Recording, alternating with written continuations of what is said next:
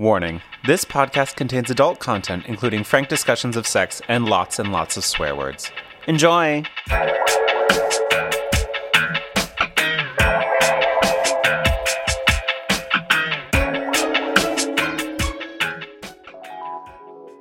There was a commercial for GameCube on TV when Jesse reached down Hazard's pants. Muscles flared excitedly. Hazard unfastened his jeans to make it easier.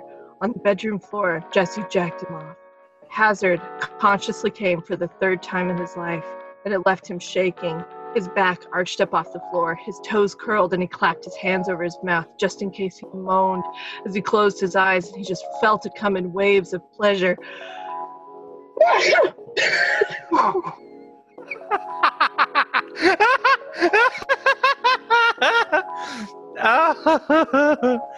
So I think you're done. Are you done? I'm done. That's what happens. I'm very sorry. That's what happens when you have waves of pleasure. Waves of pleasure. I think rattling through you. I think it had more to do with the GameCube than anything else, to be perfect. That is the fucking funniest way that I think we've ever started any of these sexy times. Like, the GameCube commercial was on. Just FYI, we are setting the time period. It's important to this jerk-off scene that you know that in the background there's a commercial for the GameCube. So my question is, did the jerk-off last as long as the commercial for the GameCube? Oh, no. Under no circumstances. This is like, what, the third time he has consciously come in his entire life? What does that mean? I do not know, because I'm assuming he's jerked himself off a couple of times and got himself there on purpose. Should we do our podcast now? Let's do our podcast. Hi, I'm Neil. And I'm Claire. And this is FMK Lit, where we read 2 romance novels. A straight one and a queer one. And then we play Fuck, Marry, Kill with the characters. We sure do. Lots of spoilers. All the spoilers. If you've come here just for reviews, unfortunately, you will not find them here. You will find spoilers, spoilers, spoilers. A veritable landfill of spoilers. Yes, a landfill. Yo, is that a what it landfill. is? It's a landfill. No, it's not a landfill. What's a field full of landmines? Minefield. Ha-ha! Yeah, but it is like... Listen, I haven't been outside in 3 days, okay? Words are hard. I unlocked the deadbolt on my front door, and I was like, when did it go? 4 days ago. I was like, holy fuck. That's how long it's been. That's how long it's been. Ooh. You're welcome, world. Okay. You're welcome. Claire. Yes, Neil. In these troubling times, you picked books for us to read. I did. I picked what did we books for read? us to read. Well, we read Resisting the Rebel by Lisa Brom Roberts and Collide by J.R. Lennox. So what was the theme? The theme was bad boys. Ooh. Like high school bad boys, specifically. Ooh. Did you have any high school bad boys that you had a crush on? Oh, yes. Absolutely.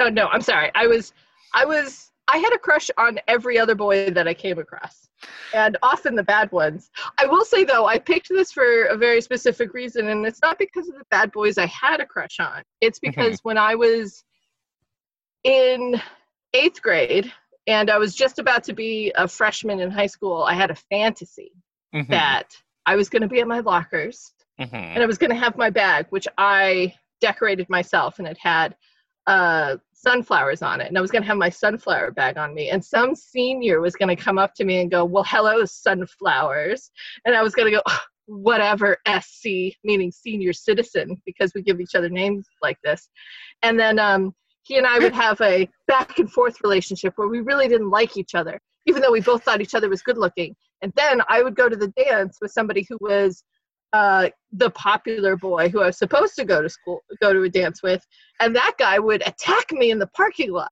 And then this senior guy who had a crush on me would roll up on his motorcycle, punch that guy out, put his leather jacket on me, and then me in my beautiful pink fluffy dress would get on the back of his motorcycle, put on the helmet that he'd given me, wrap my arms around him, and we would fly off into the night. So basically one of these books almost. Yes. Yeah. I look forward to diving into that. Two things. One, I never had a crush on a bad boy in high school. No, not bad, but like class clowns. I went more for the class clowns. Oh, okay. Two, the more I hear about your high school, the more I think that in high school you were Tina Belcher. Butts.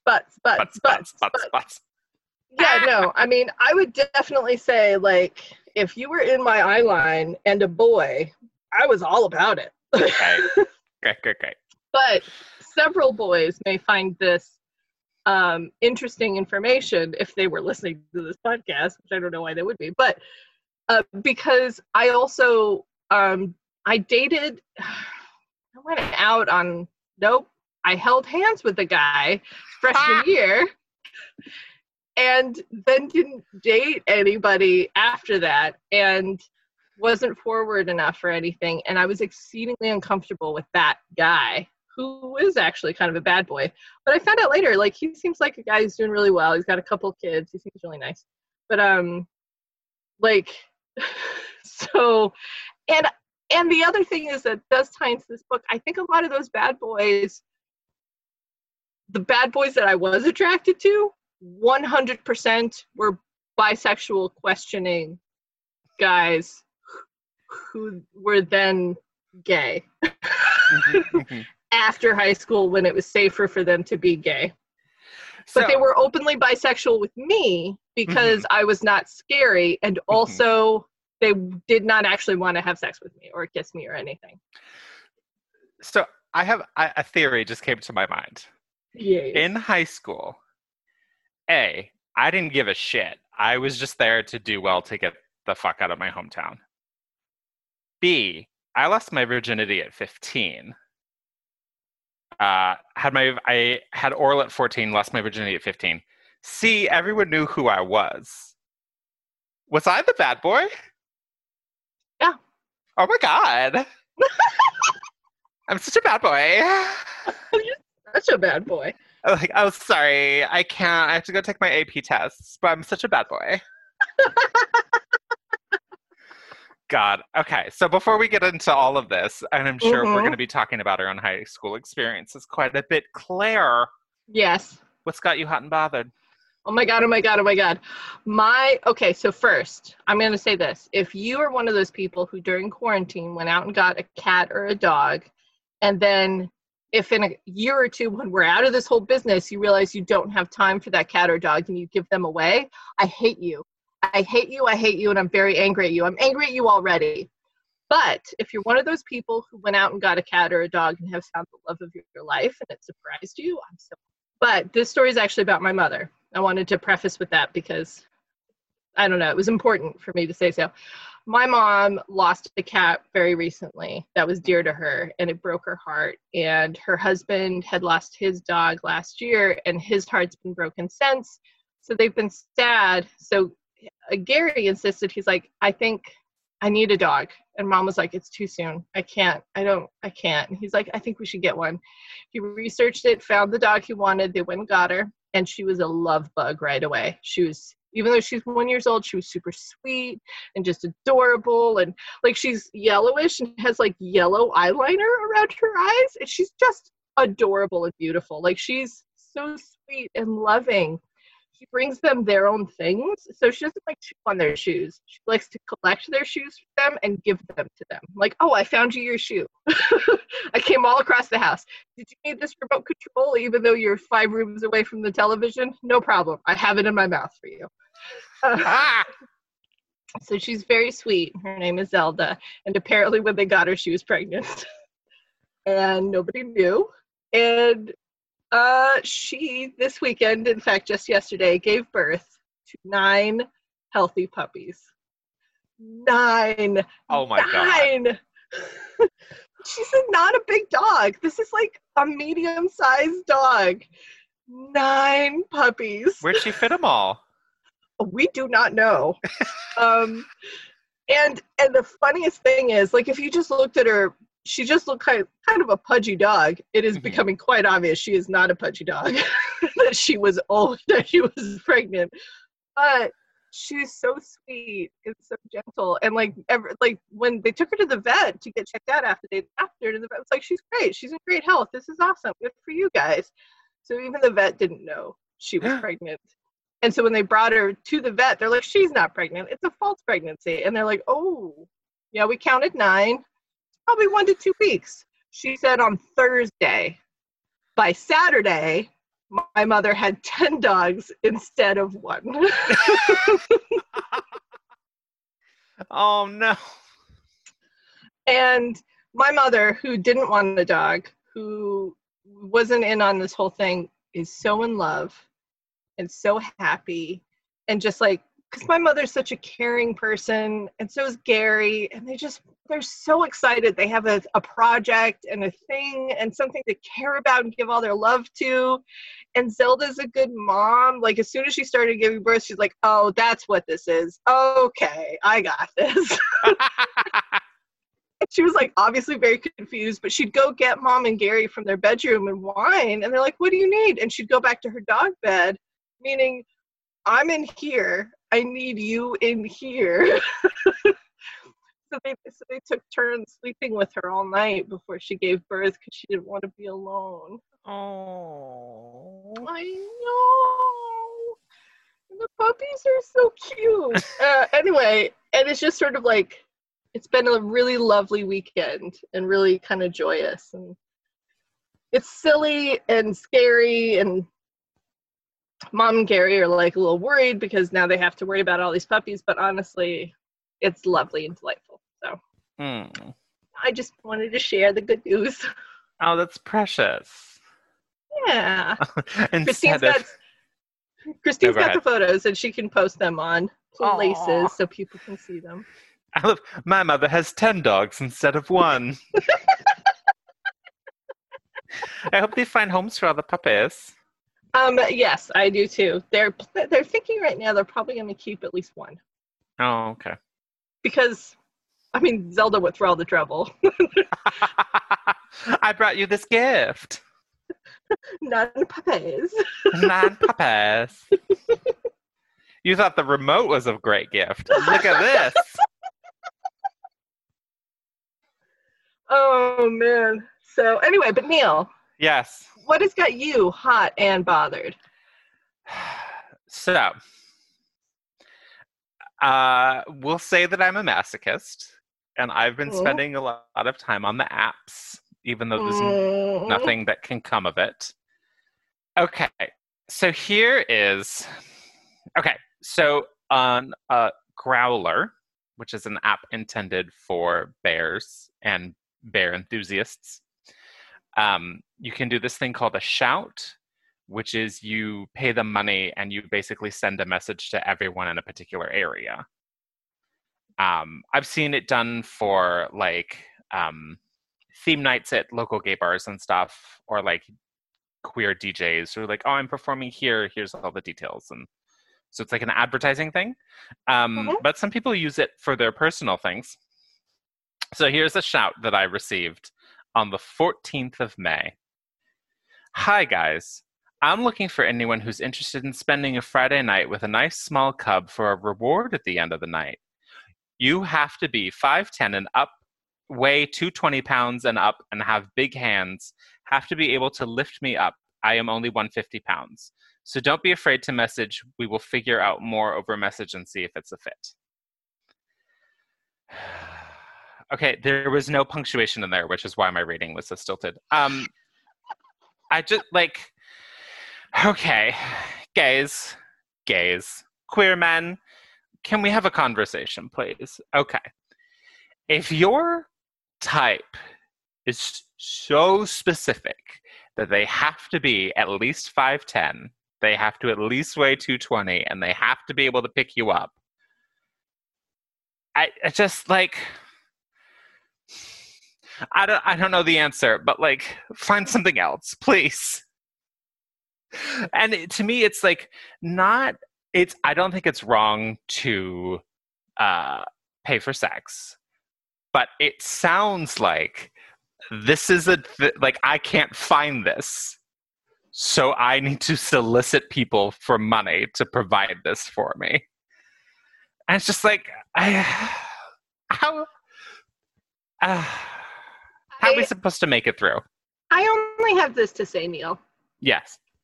Welcome to the straight community, because that's all the ladies want. And ladies been making that advertisement for centuries. That's very true. Sorry, I need you to have big hands. I need you to be able to pick me up. Incels love talking about how they aren't 6'3" and nobody will fuck them. Yeah.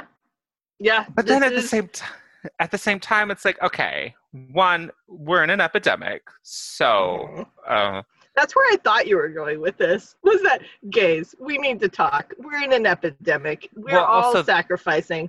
But then they were like, that's so specific. And I was like, oh, well, yeah, that too. Yeah. And reading it, I was like, maybe I can make a little extra money. Oh, I don't have very big hands. Oh, wow. You do have very delightful hands, though. They're very delicate. They are. They're pianist hands. No, they aren't, because my fingers aren't long enough. I can barely hit an octave. Oh. Yeah. As my female roommate and then my male roommate's girlfriend both pointed out yesterday, I have very soft hands. And I said, that's because I don't perform labor. Listeners, you also have to know that Claire has a fan and is just like fanning herself, and it makes me want to be more of a bitch. Just like, and I know it's that big fan energy. It makes me want to put on a bitch face, like, what the fuck? But the good news is, like, that's kind of my normal face, so it's not too far off of it. I feel like all three of us are in the RBF club. Which is fine, because going to a very liberal school like San Francisco State University, where Greenpeace was at the top of campus between you and public transportation to get home, they didn't bother me. They knew better. They said, oh, we're not going to talk to her. So that's what's got me hot and bothered. Just like, it boggles my mind. Okay.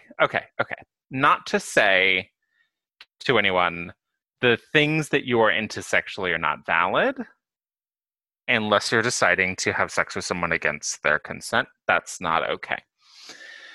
But like the things that you are interested, the qualities of a person that you're interested in, great. But like if it's just so specific, like I may have told this story on the podcast. I had a guy message me to say his thing was men who wear shorts and boat shoes with no socks. I mean, good, that's fine. But any of us can do that for you. And so, no, but he was like, hey, do you own boat shoes? I said, no, I don't. And he said, oh. But then he was... What that says to me is, like, not a relationship. That person wants to have sex. Yeah, but, like, almost exclusively with men in shorts and with boat shoes and no socks. Which to me is, like... I mean, if that were me, I would just have boat shoes and shorts around. Like, yes, please come over. Don't worry, I have all the gear you need.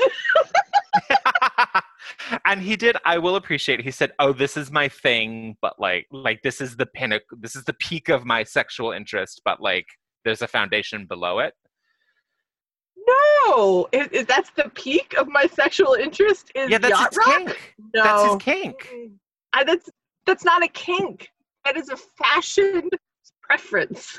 It's a fetish. Is it? It is. Yes, it's like sexual for him. Like he wants to have sex with men who are like it turns him on to see men in shorts with boat shoes with no socks. Well, that's fine. That doesn't feel like a fetish though. It just feels like a thing that turns me on.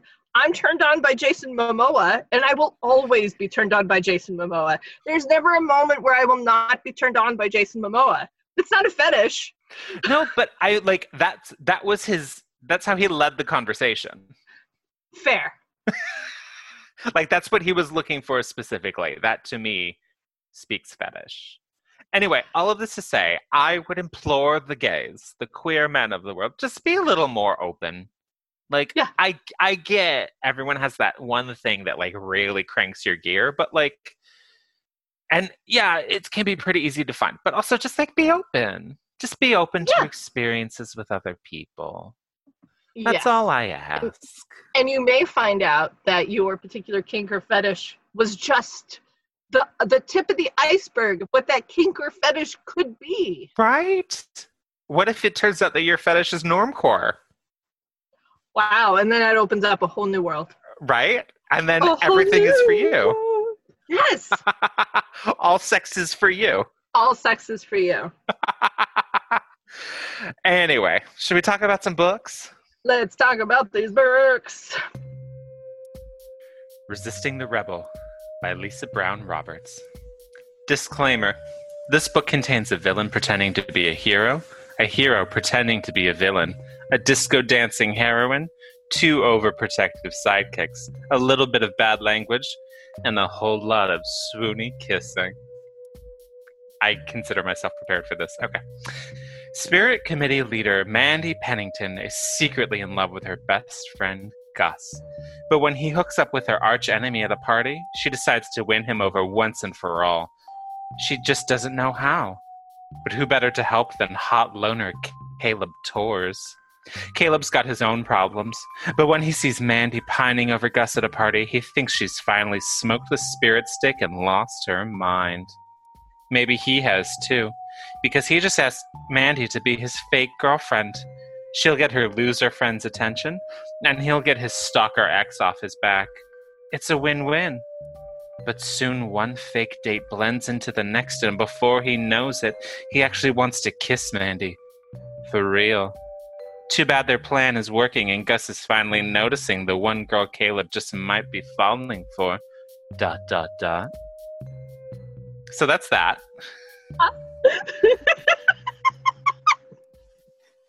Yes, that is that. Can I point out just off the bat really fast? I appreciated the paragraph about Mandy and the paragraph about Caleb used different vernacular, like the narrative does when it's following the 2 different characters. Yeah. I appreciated that. Okay, I'm sorry. Anyway, Claire, that's what the book says. What happens? Claire, what happens? Tell me. I mean, yes, that's what happens. Okay, so this book was a trope kerfuffle. One of my, so this was the bad boy meets the good girl trope, and then fake dating trope on top of that, and then need a good grade, so need a tutor trope on top of that, and then also need to like make the guy I'm really interested jealous trope. Like it was just tropes on tropes on tropes on tropes. Like it was which sometimes I was like, yes, honestly it was like pick maybe a couple less. Like this was like a lot of things. So Mandy shows up at a party, and it's one of those high school parties that is obviously full of people who drink and you know have sex with each other, and it's like it's a high school party where it's just bodies listening to music and taking over somebody's house, and she's feeling lost. It's her birthday. Her best friends had offered to take her to a movie that she really liked, but she decided to not do that because the boy she liked had invited her to this party. He hadn't taken her to the party. She was just supposed to show up there. She shows up. She can't find him. She's feeling stressed out. She's looking around. A bad boy comes into the picture. And the bad boy is like, you lost. So it's very like big bad wolf vibes. And she had says, to chase I'm looking off the stoners. Yes, because the stoners, as the stoners did the whole night and every other night they're out, were hitting on her like crazy. And so he rescues her from that, tells her where she can find the guy she's looking for. She finds him sucking face with a girl she hates. And is like, why did he invite me here so that I could see this? This is weird and upsetting and sad. Fair. So she goes, yeah, no, completely fair. I agreed with her.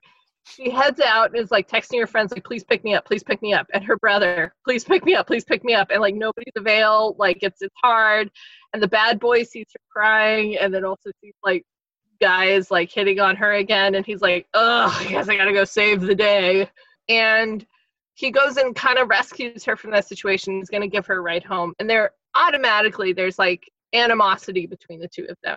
They're both super hot for each other. Like, they look at each other like, that chick's hot. She's all, that guy's super hot, but in my dreams he's into me, and he's more or less like, I mean, she's obviously into me because I'm super hot, great, but I'm not gonna go there because I don't date cheerleaders, because he's the bad boy. So so he takes her home, and they have like a back and forth where she calls him demon because he's a bad guy, not in the bad boy way that I'm saying, where it's like cool and, you know, hey, or whatever. No, it's like bad boy, like you're obviously a bad guy, like you wear leather and skip classes, you're a not good person. And he thinks she's crazy and says a lot of things very fast and doesn't like that about her. And also she likes music from the 70s, so he calls her Disco and she calls him Demon, and there we get the nicknames. This is another trope. Can I interject really fast? So her name is Mandy, and she was named after the Barry Manilow song. Mandy. Mm-hmm. And there's one point where she was like, oh, I was named after the song Mandy. And the guy, Caleb, is like, oh, I've never heard of it. And then the narrative is like, oh, nobody had ever heard the song. Fuck you, everybody knows that song. That's like, yeah. I mean, although to be fair, high school people have only had so many years listening to things. Right, but even like as a joke, it comes up. Like it's in The Simpsons. They parody Simpsons. Yeah, and it was also in a movie that was kind of not too popular, but a little popular. Can't Hardly Wait, which is a high school romance movie where he's after a girl named Amanda, and he wants to talk to Barry Manilow because he wrote the song Mandy. Like, that's part of the plot of that movie. So it's, I agree with you. But also like... Ethan Embry is so cute. Oh, Ethan Embry. Even now. Him and Grace and Frankie, so cute. I love that he got buff and tatted. I love it so much. Yes. Like, I loved him then. I love him now. It's all great. So anyway, Caleb and Mandy are now tied together, and inextricably tied together. Because inextricably, blah, blah, blah. Because words. He can't really get her off of his mind, and she can't get him off of hers. But anyway, it seems like they have English class together that next week, which is my first and biggest thing in this book that is incorrect. No, they don't. They just have the same teacher. They just have the same teacher. He's like hanging out, though, when she gets out of class. He's just there. Oh, I don't remember. It kind of made it sound like he was in the class with her. Oh, later, it's pretty clear that he's not. Yeah, no, later it's really clear because he's in AP English, and she couldn't get to AP English if she wished on a magic lamp. So, like, you know that phrase, wish on a magic lamp? I was like, how else do you get an AP English? But, that's what I had to do. So it was confusing at the top for me. But anyway, so the AP English teacher, who's also her English teacher just because she teaches other English classes, is fucking dickhead. And she clearly states, I have ADHD and dysgraphia, and I need extra time on this essay, and my counselor says that I should. And he's like, whatever. All of these are excuses. I don't believe in any of this stuff. You're just not trying hard enough, and you're blah, blah, blah. He's a big old jerk, which I did appreciate the treatment of her ADHD in this and her dysgraphia. Like, I really liked that. And I liked the way that she had to deal with the administration, working through it. One of the things that this book did switch is usually it's the bad boy who's having a hard time in school. And the good girl is doing really well in school, and she needs to show him that he's actually good at stuff and can do things. But in this one, the bad boy is actually really good at certain things in school, and he tutors her after this incident with his favorite English teacher. And but at the same time, she's still head of the spirit committee. She's part of like 20 different clubs. Like her extracurriculars are on fucking point. Yeah. She And just he needs, says that too. He Yeah. points that out. He's like, no, like everybody's brains think differently, and it's okay that you're never gonna get this. It's fine. You worked so hard and you're so good at doing multitasking and getting other people excited. That's also a talent. You don't have to feel bad about that.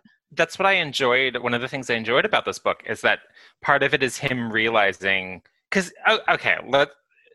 Caleb is kind of he's a dick. He's a dick. Yeah, he's a dick. He does that high school thing that's really genuine, but was still really obnoxious to read, where like anything he doesn't like is freaky or weird or crazy. Like kind of his favorite. We need to get into this later. His favorite book is Catcher in the Rye. So like that tells you everything. That tells you everything you need to know about him. But it's him realizing, oh, different people are sometimes also awesome.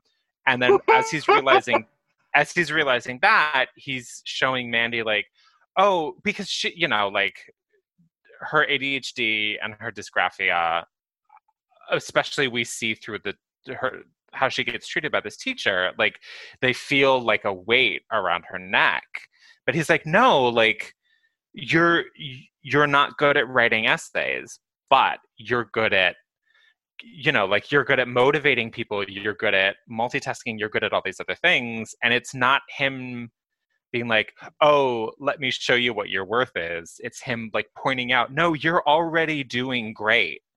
I'm just here to help you realize that you're already doing great. And I really appreciated that because we don't see it often. No, I appreciated the hell out of that, I think. And that was something I really, really did like about this book a lot. Like, she already had these qualities that were great. And it's not that she didn't recognize them in herself. It was just that nobody else had really stated them the way he does. And her friends were really in her corner and were really supportive. And even when she thought they were not acting in her best interest, they were. They actually were. And so having him there, it wasn't like Magic Dick saves the world. It was very much like, no, this is how a supportive person who loves you acts. Yes. By getting to know you, by understanding your limitations, and also like providing emotional support in a way that's actually supportive. and the same, I mean, like jumping ahead a little bit, when she has the scenes where she stands up to Kay, which is her nemesis that's making out with the guy that she likes. And then she also has a scene where she's standing up to the dick teacher. Caleb is there for both of them, and he doesn't stand up to them for her. And they basically have this conversation about it, that she's like, you're kind of a dick. And he's like, yeah, I can be a dick for you to other people when you need it. And he basically like demands the other person's time so that Mandy can stand up for herself. Yeah. And that was really nice to see. And then he tells her she did a good job and asks her if she needs anything afterwards. Like, it's just like, that seems like it was a hard thing, but I'm proud of you. You did a good job. So it's like, I thought it was a really good example of how that can work. Also, and I'm skipping way ahead, but this is like whatever, and kind of in line with this conversation, because what I talked about in my middle school fantasy of what my high school dating life was going to be, like I'm attacked in the parking lot by somebody, and this guy comes up and rescues me. And a similar thing happens at the end of this book, where she has a very uncomfortable conversation in the parking lot with the guy she has a crush on, but she saves herself. She does. Like, she punches him in the face. And she tells him off. And just in time, like, Caleb comes in and is like, I would also tear that guy up if you want. And she's like, no, actually, I think I did everything I need to. Yeah, he turns to Gus, the guy that she likes, and he's like, oh, it's a good thing she punched you first, because I would have put you in the hospital. And then he's like, oh, she's taking care of this, so my role here is to like make sure that she's okay. Yeah. It was great. That was perfect. That was really good. Anyway, so now listeners, you know all of that information. Yeah, but also for me, it was like every time Caleb did something great, he then did something awful. And not just like there's one point like in their first meeting where they're kind of like razzing each other, and she on as he's taking her home, they stop at a 7-Eleven. And he's like, oh, I'm getting a Red... Oh, she's like, where are you taking me? And he's like, I'm going to 7-Eleven. I'm getting a Red Bull. Do you want anything? And she says, and this is a quote, she shook her head, eyes wide, you don't want to see me on Red Bull. And then the next paragraph, Caleb stared, not sure whether to laugh or hit something. Yeah. That to me is unsettling. It was really unsettling. Because the author obviously wanted to make him a tough guy. Okay, the things that always piss me off in any of these books is like also the sexy thought talk. You know, like I'm having sexy thoughts in my head about this person, and it gets really kind of grotesque, even in this book, where he's like, she's doing such a good job at this meeting. I just want to pull her into my lap and start making out with her. And I'm like, in the Starbucks? While she's leading a cheer meeting? There's that one seems point. awkward. Yeah, like, and it's why can't we just write it in such a way it's like, I'm finding myself kind of turned on by how well she's doing. That is fine enough. I don't actually need the action of what you think. Even if there's like later I had if it's later, he's in his bedroom and he's like, I kept having a fantasy of her standing up there, like being in charge and me pulling her into my lap. Like, that's fine. That's an appropriate time to have that fantasy. I'm not even worried about it. But like, not right then. Yeah. Please. Yeah. And every time it comes up in these books where it almost undermines the strength of the other character. Even if it's the woman thinking about it, if it's the man, if it's two people, it doesn't matter. Who's ever doing it. It's usually a woman.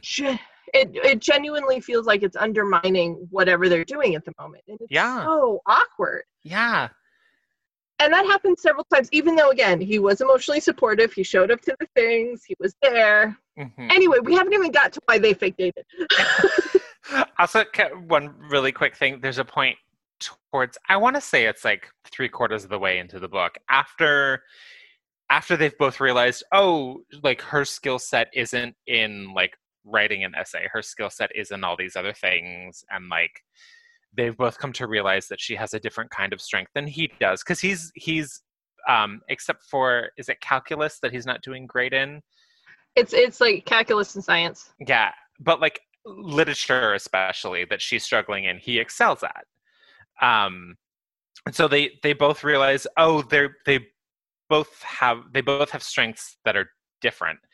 There's one point that it's just like, oh, she said this thing and then she like seems so vulnerable, so whatever. Here, let me see if I can find it actually. Just search for the word vulnerable.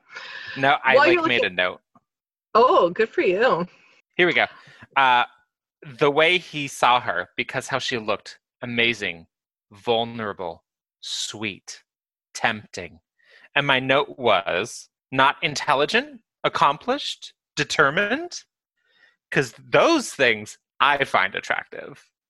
Well, I'm up for somebody finding those things attractive, but that's not what he found attractive in her. I know. Like, also, I don't know, just like, because it like was... when she was on the sidewalk in front of the party and she was being hit on by these other guys, she was literally vulnerable then. And it wasn't the attraction he had there. He was like, no, I need to save her because she's literally vulnerable and that's not okay. And I can do something. He was obviously more attracted to her later when she's in charge of stuff. So having that line actually makes no sense for character. Right. And also, like, if someone finds someone sexually attractive because they're vulnerable, I am immediately icked out. Like, I personally don't get it. No, I find emotional vulnerability, like depending on the circumstance, kind of sexy, and I find like being vulnerable in a moment, like I'm opening myself up to you, and that is making me vulnerable. That can be a big turn on and very sexy. See, I find vulnerability intimate and attractive and admirable. I don't find it sexy. I think that's weird. And looking at it, it's actually 7% in. So I think it's shortly after he saved her from the stoners. And I use the quote, saved her from the stoners. Because as Christine said in the chat for a Zoom meeting, oh, saved her from all of the Doritos? Yeah. But like that, the fact that he had to rescue her, that she was vulnerable, like physically vulnerable, is what he finds sexually attractive. That to me is gross. No, I agree. But this plays into, again, going back to my middle school fantasy, that's the fantasy it's playing into. And it's not the fantasy of the guy, it's the fantasy the girl is having. The No, girl is having a fantasy that no, and I agree. I agree. I'm not saying I disagree. I'm not saying you're wrong. I'm just saying that's what this is for. I know it's a byproduct of the patriarchy, and we need to be critical of that. Agreed. Agreed. Anyway, so why are they dating, Claire? Why are they fake dating? So after she runs out of the classroom upset, they have a little bit of a talk, and he finds out that she's having this really shitty day. In fact, like, this guy she's had a crush on practically her whole life is dating the person she hates the most in the world, and that's shitty and upsetting. And Kay, she's definitely a bitch. She's for sure a bitch. Yeah, 100%. Did you know anyone like that in high school? Yes. Oh, okay. I didn't. I didn't know. Okay.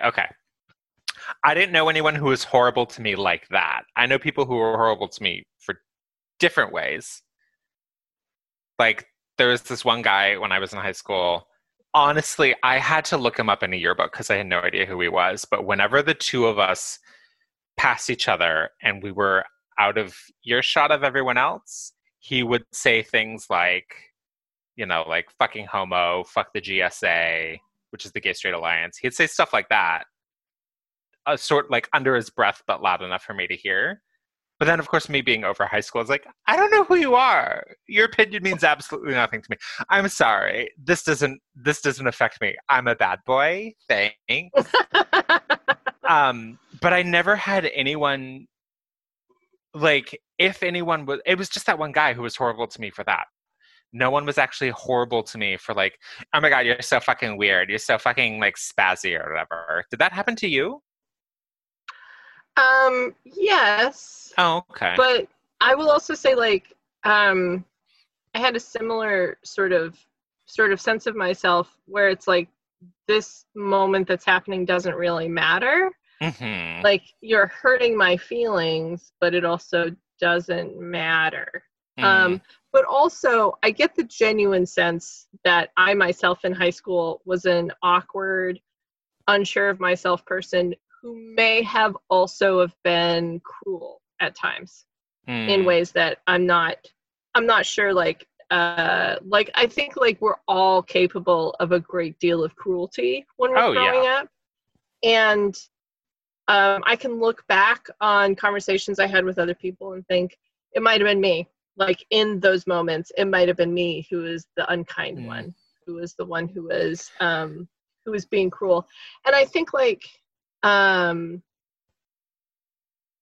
mean, so I don't know what to do with that information myself. And I can also remember times when people were cruel to me, and things felt uncomfortable and awkward.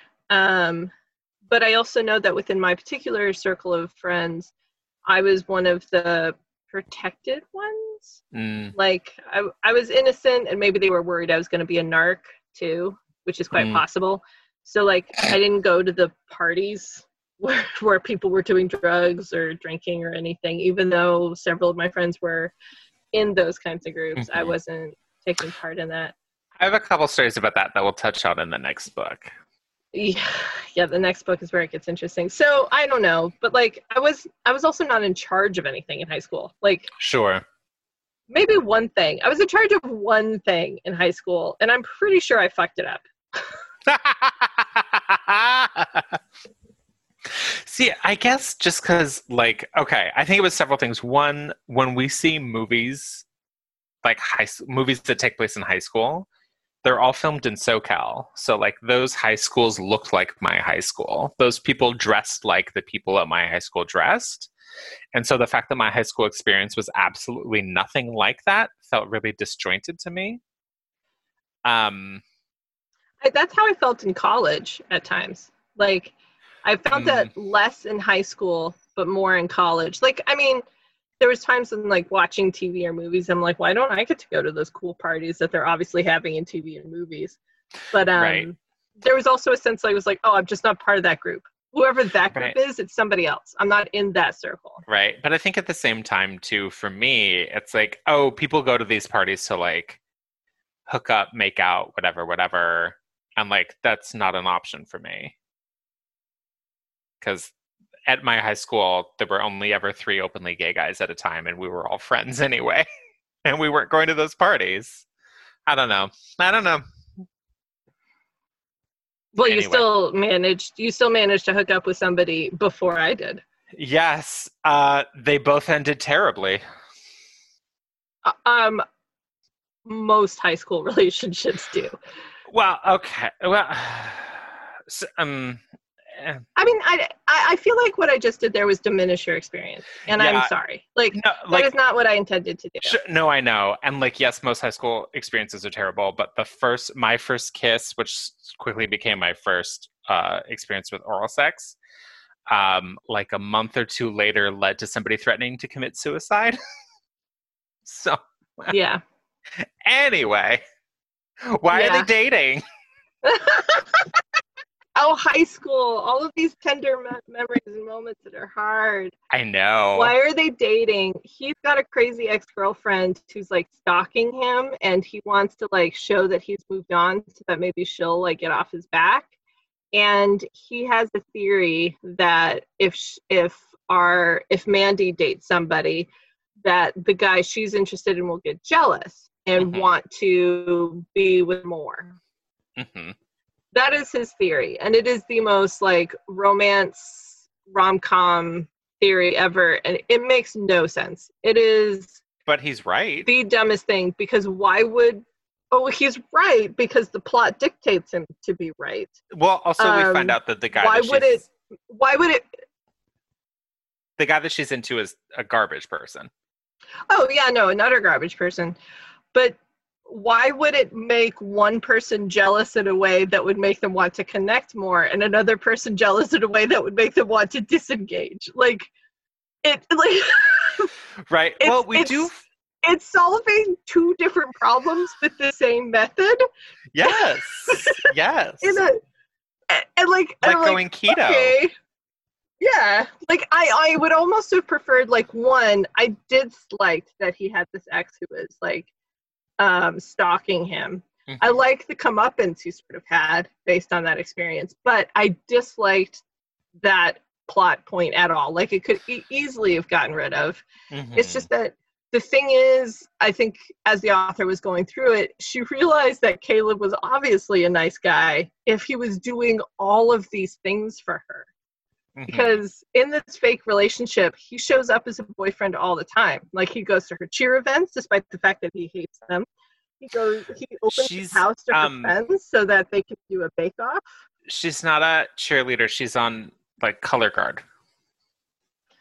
It's like dance squad. Yeah. Not a cheerleader. Very different. High school kids will tell you they're very different. I suppose, but the cheer people sort of showed up for her at the end. Well, yeah, because she's friends with the cheer people because they're all part of the spirit committee. Yeah, I understand. I don't really understand, but I understand. I don't know about your high school. In my high school, being a cheerleader and being in, like, color guard meant 2 very different things socially. Look, I'm going to say this. I think a real big reason why I was not a part of a lot of the high school, like the high school dramas that a lot of people were, is because I didn't fucking get it. I didn't understand. I didn't like it. I wasn't, like, I wanted to go to the dances too. Don't get me wrong. I also wanted to look pretty, but then when I got there, it was always like, oh, this is fucking dumb. It's all about the people that you go with. Oh my God. Okay. So here's a fun story. I had a friend that we knew each other in, like, elementary school, and then we were not friends come high school because she got popular, and then, like, junior year she's like, fuck it, I don't care. And then we were in theater together, and she's like, hey, you're cool, can we hang out? And I was like, okay, sure. And she would tell me, so the name of my high school was Poly, which is short for Polytechnic High School, but we all just called it Poly. And one night, driving around with her, I discovered there's a thing called the Polly Party, which is when the popular kids didn't know what to do with themselves. They would go to the Vaughn's parking lot and just like sit there until they figured out what to do. And when I learned that, I was like, I'm so fucking glad I'm not popular. I always have something to do.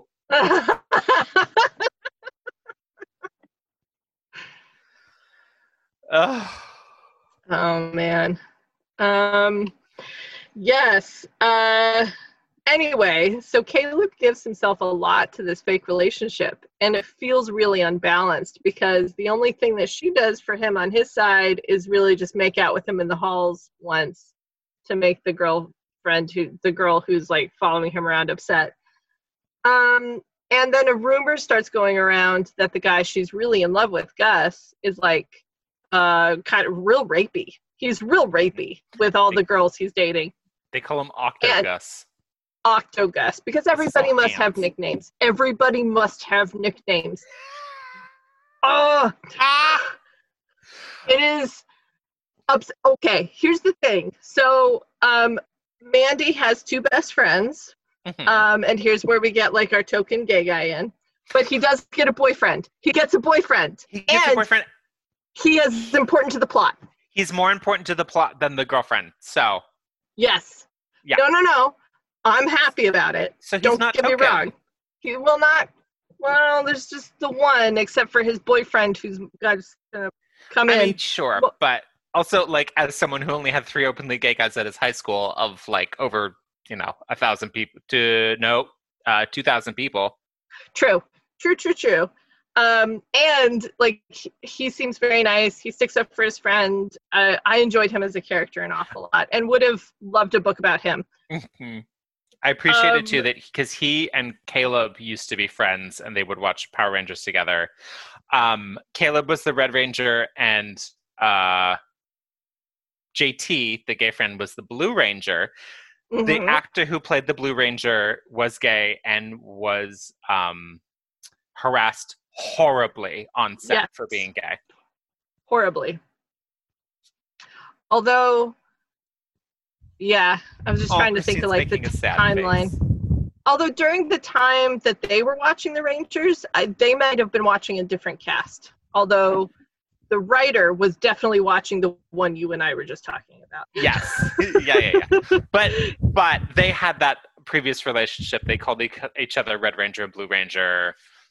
It was cute. The gay friend was important for the plot. He was. It's just that the Red Ranger, Blue Ranger thing, it got so annoying. And it was just like nicknames on nicknames on nicknames. And I'm just like, just call each other your names. Just call your names. It got to be so much that was... You just feel that because you're terrible with names. I mean, I'd prefer nicknames if we could all just give each other nicknames. Okay. I would remember it if I got to name you. But then would you remember every name that you gave to everyone? No, I had an invisible friend growing up, and I never remembered her name. I'd have to ask my mother what my invisible friend's name was. That's the most Claire thing I've ever heard in my life. Okay, so we're going to talk a lot about our high school experiences, and I will never stop apologizing for 1, apparently being the bully, and 2, actively bullying you on this podcast. So it's fine. It's 1, not 2. We're going to figure this out. Okay. Thank you for your apology. I accept it graciously. Okay. Almost 40. Good Lord. All right. So, on to this book, the rest of this book. I'm going to sum up very quickly because we want to get on to the next book. What's important is that our man, Caleb, starts to realize he's super into this girl. This girl has a lot to offer him. He really likes her, and he wants to show that to her. She's absolutely 100% into this guy, but she still thinks he's a bad person deep down. Like there's something about him that's not good and not worth her time. Not her time, I don't mean that. It's just that she wants to be with this other guy who she's had a crush on since she was in kindergarten. Yeah. So she wants to fulfill that. She's going to move on with that. And that guy, Gus, starts putting in the effort because the plan starts to work. He stops by her work and gives her like lemonade and the Aunt Annie's like a pretzel. And if a guy did that for me, in like Flynn, because those are tasty and delicious. For sure.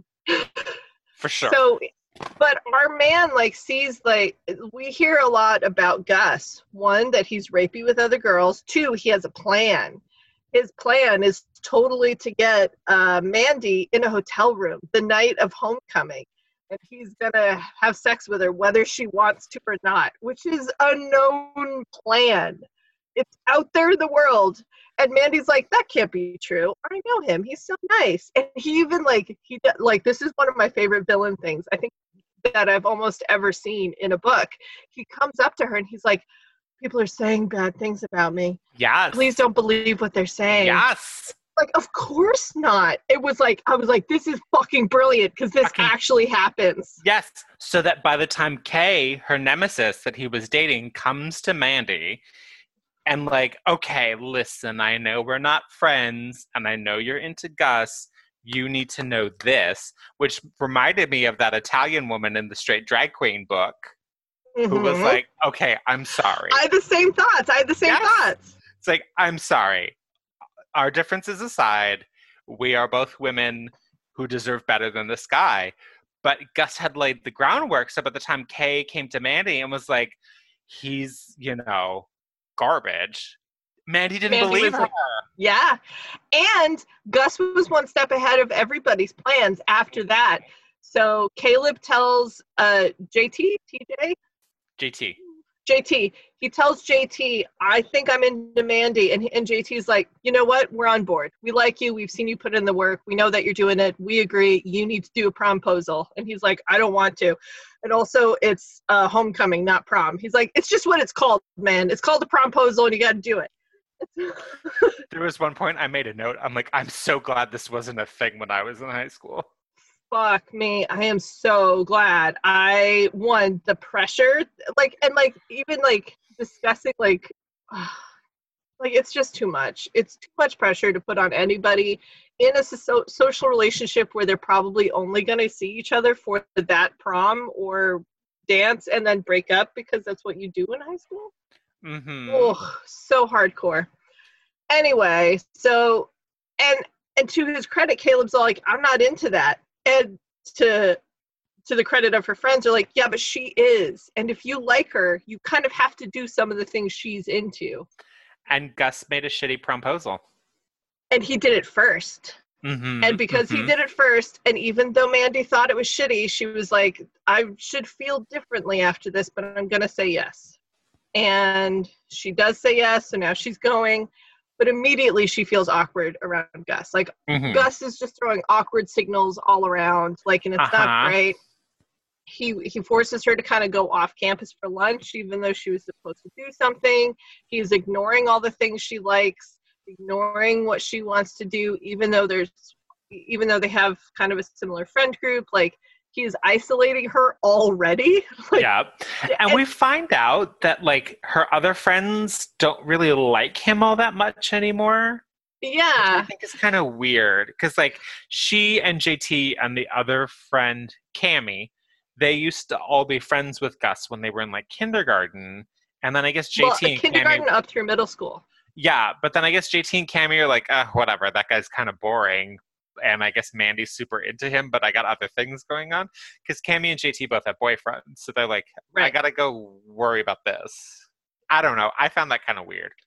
Yeah, and they kind of talked to her about it a little bit. Like, hey, I mean, really, Gus? And she's like, yes, for real, it's Gus. And they're like, okay, I guess we're going along with it. Okay. And then even when they did confront her and Gus is no good, we've heard things. She's like, Gus had already laid the groundwork. And she's like, no, you're being a bad friend. So here's the thing. Caleb found out about it first and was like, yep. I got to stop this from happening. But he didn't say anything to her. Yeah. Which I know for plot reasons, whatever. But I know, but the only reason the only way he was going to stop it was by being her date instead. It was so weird. Yeah. What I was expecting to happen was for him to say it and for her to not believe him, and then for Cammy to say it later and for her to be like, oh, well, maybe. The thing is, Gus found out, or Caleb found out, didn't say anything. Cammy found out, told Mandy. Mandy didn't believe Cammy because she's like, no, we know Gus. We know he's not like that. And then Gus told Mandy, like, oh, people are spreading rumors. So then after that was Kay. So Mandy didn't believe Kay.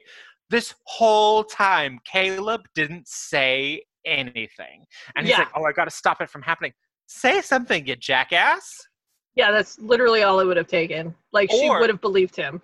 Or for the narrative to say, oh, Caleb knew, but he knew that Mandy wouldn't believe him because of like everything that was going on. Even just to say that, it didn't even acknowledge that. He just didn't say anything, which was weird. Yeah. Yeah. No, not something I liked. But he does work really hard. He puts together the promposal. The thing happens in the parking lot that we already talked about where Gus is like, I've got my fingers in your hair and I'm calling you babe. And she's like, what the fuck is up with this? He won't like back off. She punches him in the nose. And then Caleb does the promposal and it's fucking huge. And he dresses and like he gets the cheerleaders to do a cheer that he wrote. And it's like, it's the biggest promposal since TJ's, which was JT's, which was like the Death Star. And he came out of it, like literally. Yeah. It was Star Wars themed for his nerdy boyfriend. Right. And they go out and like they have a great time. Yay! And like now they're together. And like he's learned to come out of his shell and he's learned that he can trust people again because he had a hard time with like private school and with what was happening in his family, and now he's open, and she's learned that she can trust who she is and she can be cool, and also, you know, that not everybody who's a bad guy dresses in black leather, blah blah blah. We've learned lessons. We're allowed to kiss each other. Yay. Yeah. Again, like things I really loved about this book, the way they treated ADHD and dysgraphia, and the way she was her own heroine and still got the guy. I thought if I was into teenagers kissing, this was sexy. I'm not into teenagers kissing, so mostly it was like icky, but it was fine still. It was very, I don't want to say chaste. Chaste isn't quite the right word, but it was like, there was a line and the author didn't go past that line because she knew she was dealing with teenagers. Yeah, which I appreciated. Yeah. No, I mean, on the whole, I read this book in 4 hours. Like, it was a very quick read. It was. And it was super fun.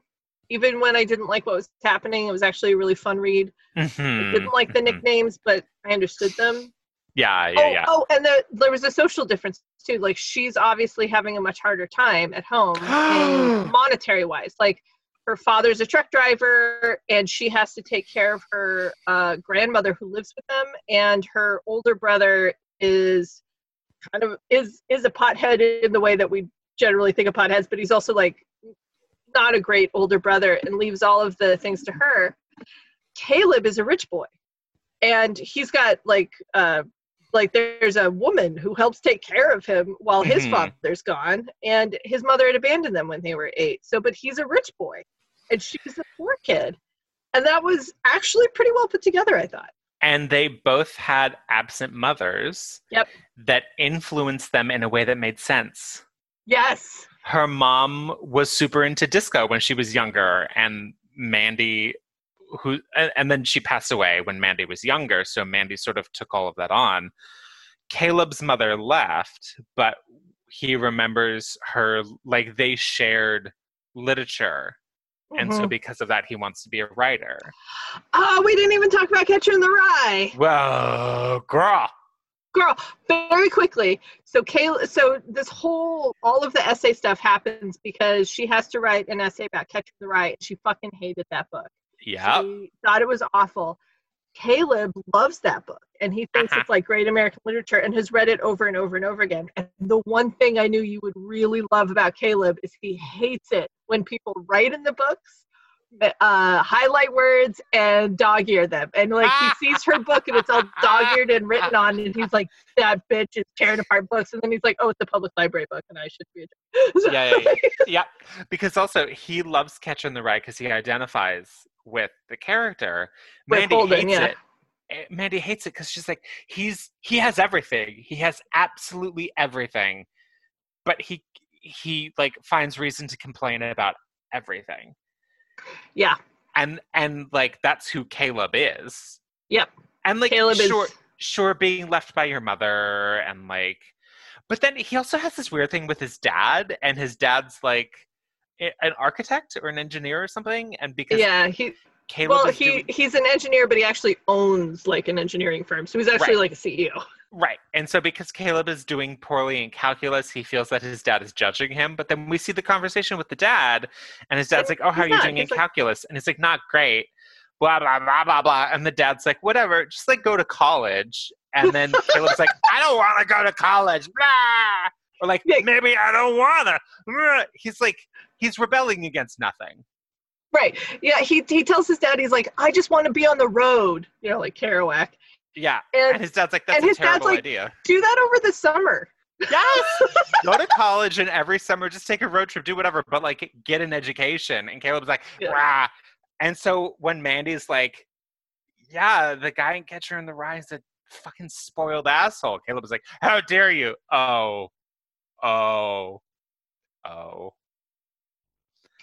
Yeah, I also feel like that particular educational experience spoke to me because when I first read Catcher in the Rye, I had the same feeling. Like, I was like, who is this motherfucker? And I hate him. Mm-hmm. And everybody telling me at school, like, this is good. But all of the books we were reading, I was told this is a good book. This is a good book. And I'm telling you why it's a good book without letting you actually have your opinion on it. And then later when I was after graduate school, I read it again. And I did identify with Holden. Like, I did understand what he was going through, and it did make more sense. And it was a more intense journey that I identified with more as an adult, looking back at my life as a child, than I did when I was a child, and looking at his life. It's like that's what I feel like why it makes it like great American literature, because it changes with you as you grow. But not because we're being told it's great American literature. And I think Caleb will grow out of this book. I've never read it. And like, I feel like there's a reason it has a place in American literature that it does. Sure. Also, it's not the most important book ever. And lots of women were writing books that were very similar that have not made it into the canon. Right. So, whatever. The few things that I know about Catcher in the Rye, well, basically the only thing I know about Catcher in the Rye is that the people who love it are straight white guys who have no reason to rebel against anything but feel that they have to. Mm-hmm. So, yeah. I don't know.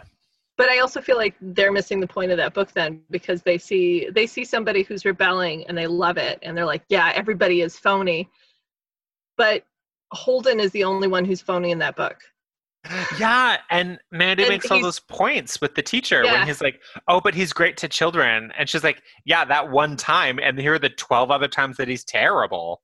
Yeah, and like, but that's also the point of the book, that Holden is going through a really rough time, and it's so hard he can't talk about it, and it makes him feel like a fake person. But because he doesn't know how to say that, he projects that onto the rest of society. Oh, I hate it. Yeah, it's a hard read. It's hard to read that. Do you think I'd enjoy it? No, not at all. Do you think I'd gain anything from it? Look, I think it's a beautifully written book. Okay.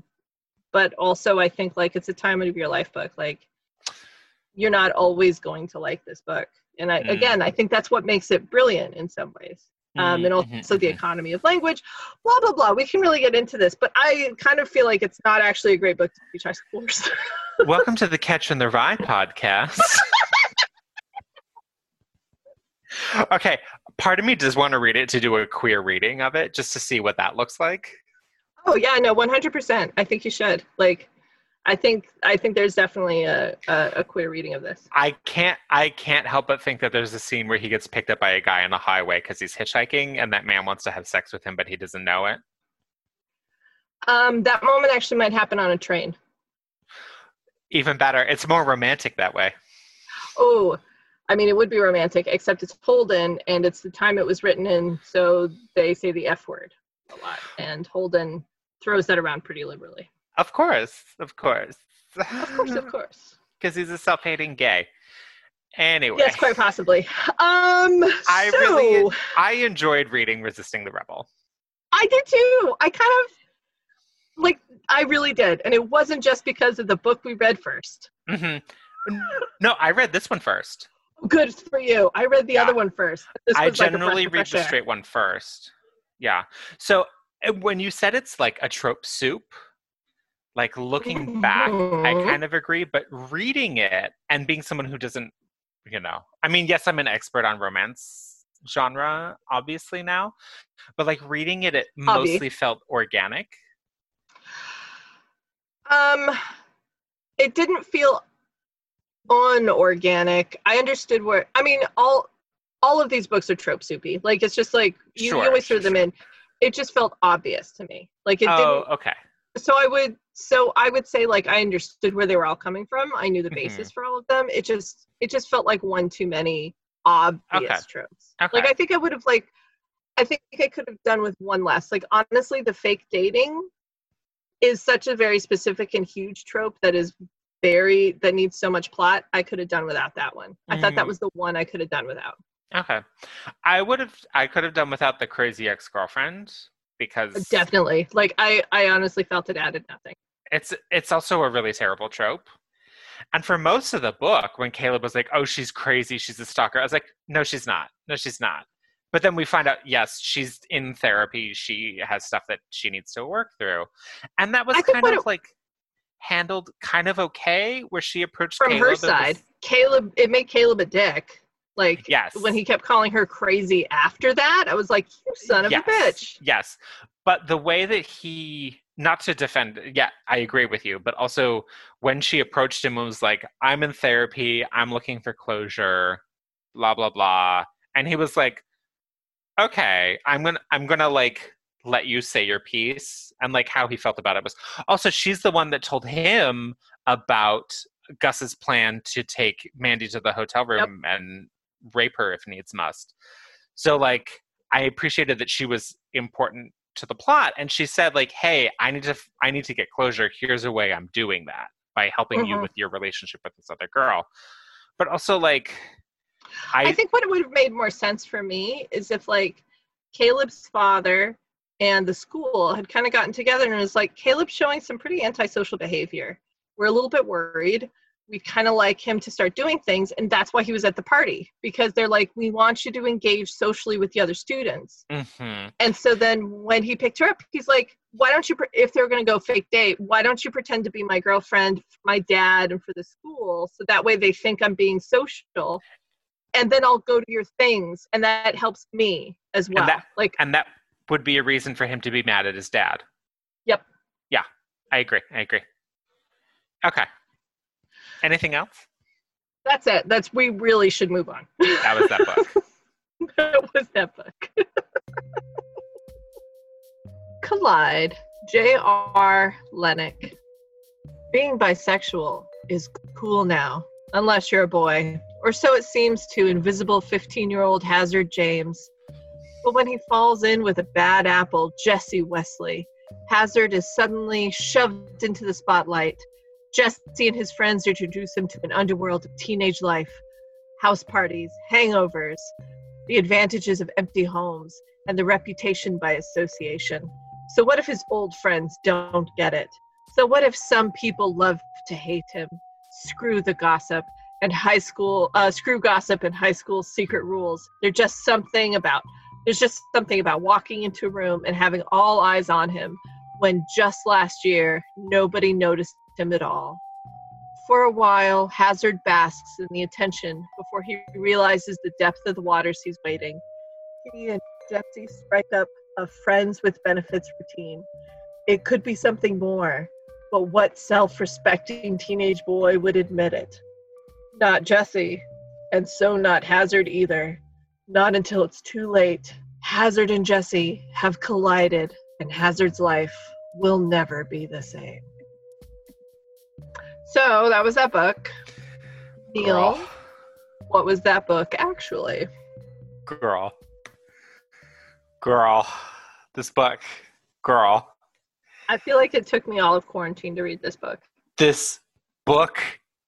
Okay. It is, according to the Amazons, it is 292 pages. It's, yeah. It felt like 27,000 pages. Moby Dick. It was the Moby Dick of bisexual romance books. Endless. Forever. Oh my God. It was forever. Okay. This is the single hardest book for me to get through of all of the books we've read. Yeah, there was a point, honestly, that I was like, I'm not going to finish this book, and I'm just going to let Claire carry me through. I was thinking the same thing, and this is the first time you and I have ever really had a conversation about a book outside of the podcast, and the extent of the conversation was, I feel like giving up. And you were like, I also feel like giving up. And we're like, well, who's allowed to give up in this situation? And the answer is neither. Neither. We must power through. We both knew that we were talking about the same book, too. Yep. Okay. So, also, for my notes for these books, I write down the main characters. So for this book, I have Hazard, Jesse, Emery, Russell, and then like 6,000 more people. Yes, this was the single most populated book we've ever read. I will have to say, I retitled this book in my head. And would you like to hear the new title? Obviously. Poor Emery. Yes! Okay, let's get into it. I want Emery's book, because Emery's book is good. Emery's book Hazard's book was shit. Emery's book is not good because he's probably in love with his best friend who ignores him for some other guy and uses him as an alibi for going out to parties. And then when you think they're going to get together, he ends up with the asshole. And they never bring it. Oh my God. What even? Okay. But here's the thing though, because Emery knows much fewer people, I could have kept track of who Emery was talking to. Yeah. And that alone would have made the book better. Felix, I just want to say this really quick. Felix dies in this book. Oh, yeah. I was like, who the fuck is Felix? That's right, he dies. That is what I thought when it was said that Felix died. And then we decided to spend chapters upon chapters thinking about his death. And I'm like, who? Is Felix the guy that Jesse dated in college? No. Then who the fuck is Felix? He is kind of the guy Jesse kind of dated in college a little bit. But can it be said that Jesse has dated anybody? Okay. Let's get into it. Okay. Get into this. So, one thing that I did appreciate about this book is that these people were in high school the same time that I was. So all of the cultural touch points, I was like, oh yeah, I'm feeling you. The Game Cubes. The Game Cubes, the bands that they mentioned, a lot of them. Just getting Facebook, or MySpace. Just getting MySpace. Okay, so it's the Pacific Northwest. We are in a suburb of Seattle in the early to mid aughts. Yeah, because I think if I looked at the timeline correctly, Hazard was like a freshman when I would have been a junior or something like that. Okay. So. Oh, you're the bad boy junior. I'm a bad boy. We've already established this. I'm such a bad boy. Okay. So, there's a boy named Hazard. Somebody decided to name their child Hazard. And the book begins with us being told a series of facts about Hazard. Just like, these are the things that he likes. These are the things that he doesn't like. This is his family situation. And I was like, okay, I know that generally a lot of people who teach writing are like, that's the worst thing you could do. But I feel like there are certain situations where it works, like in Amelie. Amelie begins like, here are these very specific things about her parents, and then here are very specific things about Amelie. And those things are important for the rest of the movie. But also it's part of the theme, the way the movie is built. Like, we're going to keep talking about this. Yes. Here's how it's part of the adorable quality of the world. But I will say, in this book, it was an endless litany. It was insane. So at the beginning, when it was like, here are a bunch of facts about Hazard, I was like, okay, I'm going to give the author the benefit of the doubt that this is going to work out in our favor. It does not, listeners. It does not. Okay. So there is a man in the world named Hazard, who's a high school freshman. And there's one day where he's at lunch with his best friend Emery, and then Emery's other friend Russell that he hates for like no reason other than the fact that Emery knew him longer, but they're all friends. Except for then we find out that Emery and Hazard met in elementary school. Mm-hmm. And in fact, so they've all known each other a very long time. Yeah. Hazard has actually known this dude, Russell, for years. Yes. But it made it sound like he'd only known him a year, maybe 2 months. It's like Emery knew Russell an extra year or two. Yeah. Like, it's nuts. And for because of that, because Hazard wants Emery to be his best friend, and Emery looks up to Russell, who's older than them by like a year, he thinks that Russell is terrible. Anyway. Yep. For as much detail as we got none of that. But Hazard still eats lunch with them every day. Like, his only friends are Emery and Russell, and then these skater kids that like halfway through the book we get this enormous chapter about like all the times that they met, and oh my god, it was not necessary. No, this is what I wrote. Chapter 10, fuck this book forever chapter is what I've called chapter 10, because we get all the way to chapter 10 and the book goes, you know what? I think it's backstory time. And goes, where did this all begin? And I was like, I thought it began at the beginning of the book. No, now we must go to when the first moment he met Emery in second grade. And we must go grade by grade through all of his sexual feelings, which is interesting but unimportant. Right. So here's the thing. Like, this book was very realistic in that it's like, oh, Hazard had these friends, and then when he got older, he had these other friends, and then they weren't really his friends anymore, so he had these other friends. Like people do when they grow up. Your friends in elementary to middle to high school, like you go through friend groups, and it's very realistic. I don't want to read about it, especially because it's not, by the time we get to what's going on in the book, those skater kids didn't matter at all. Mm-mm. There was no reason for them to be there, so I didn't need this, like... And Neil, the question is, what is this, like, if you could, in one sentence, tell me, what is the story this book is telling us? The story of this book is... a young man has a sexual awakening with another young man and thinks that because it's the first time he's ever been in love that they're destined to be together, even though they're terrible to each other. Oh, but they are destined to be together because they end up together at the end of the book. But they're terrible to each other. They are terrible to each other. They're awful to each other. But also, like, does he have that sexual awakening with him? It kind of feels like he actually has that sexual awakening when he runs away in the latter parts of the book, where he has kind of a crush on this other guy, and it's like, oh, I can be my own human being. Okay. Let's take a step back a bit to talk about this book on a meta level. One, it was so interminable because for this almost 300-page book, there were like 5 actual conversations, and the rest of it was a list of things that happened. Yes, it was lists. The whole book was lists. Just such granular detail that every party that Hazard was at, we know what happened in any given moment, even when it didn't matter to the plot.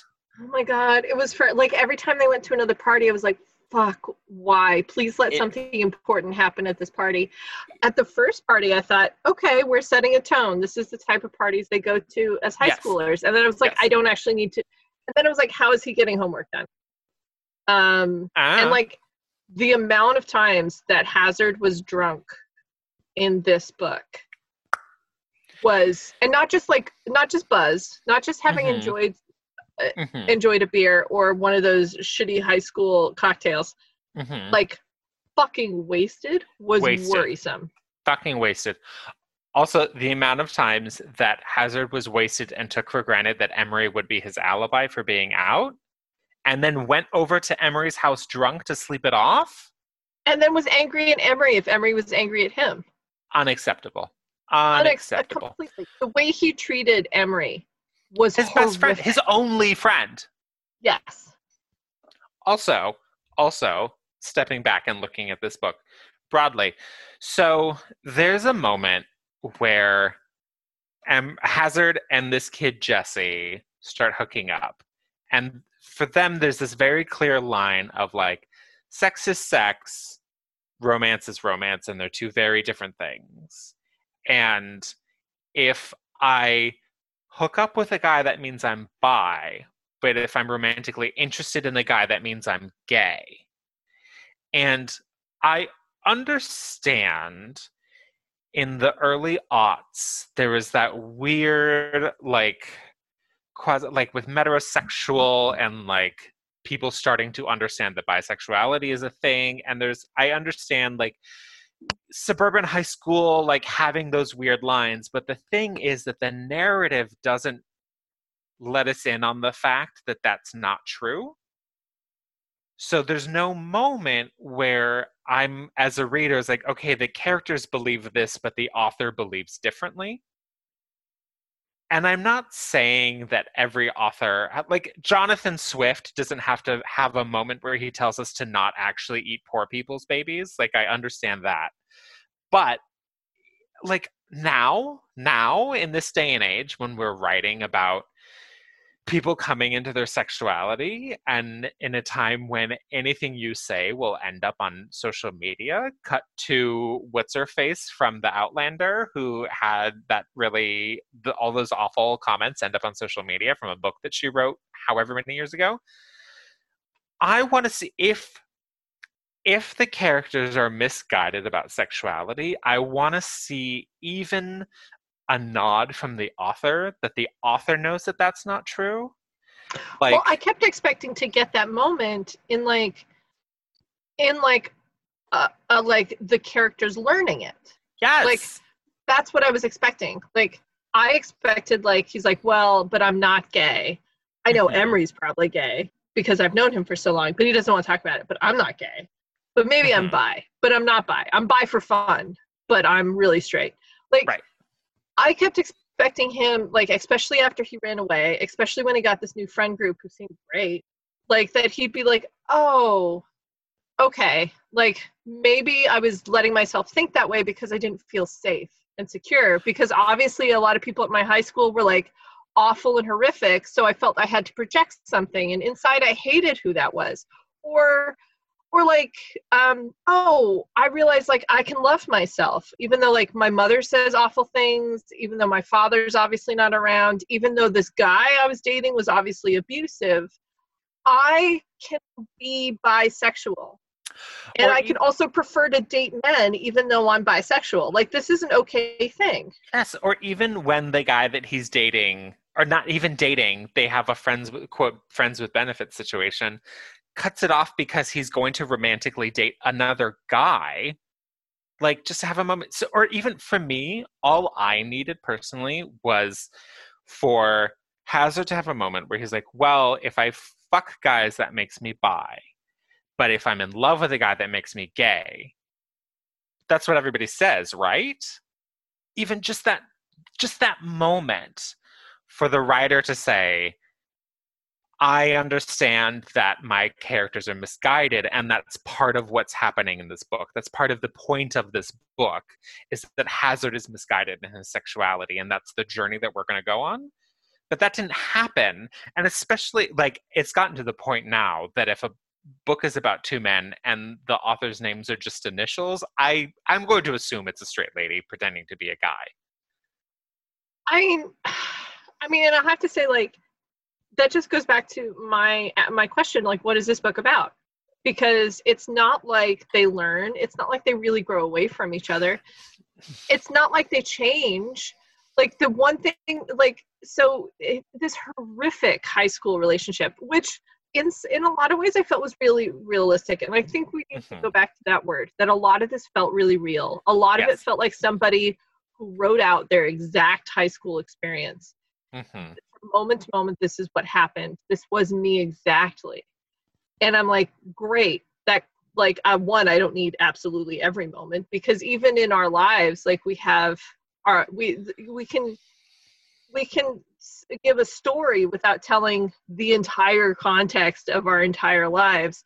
So it felt like reading somebody's real for real experience, which, yes, okay, great that you remembered every second. It felt like reading somebody's diary. It also felt like kind of a wish of what they hoped had happened after right at the moment when he and Emery have sex with each other. Right then it felt like he did something horrific to Emery. He used that kid. Yes.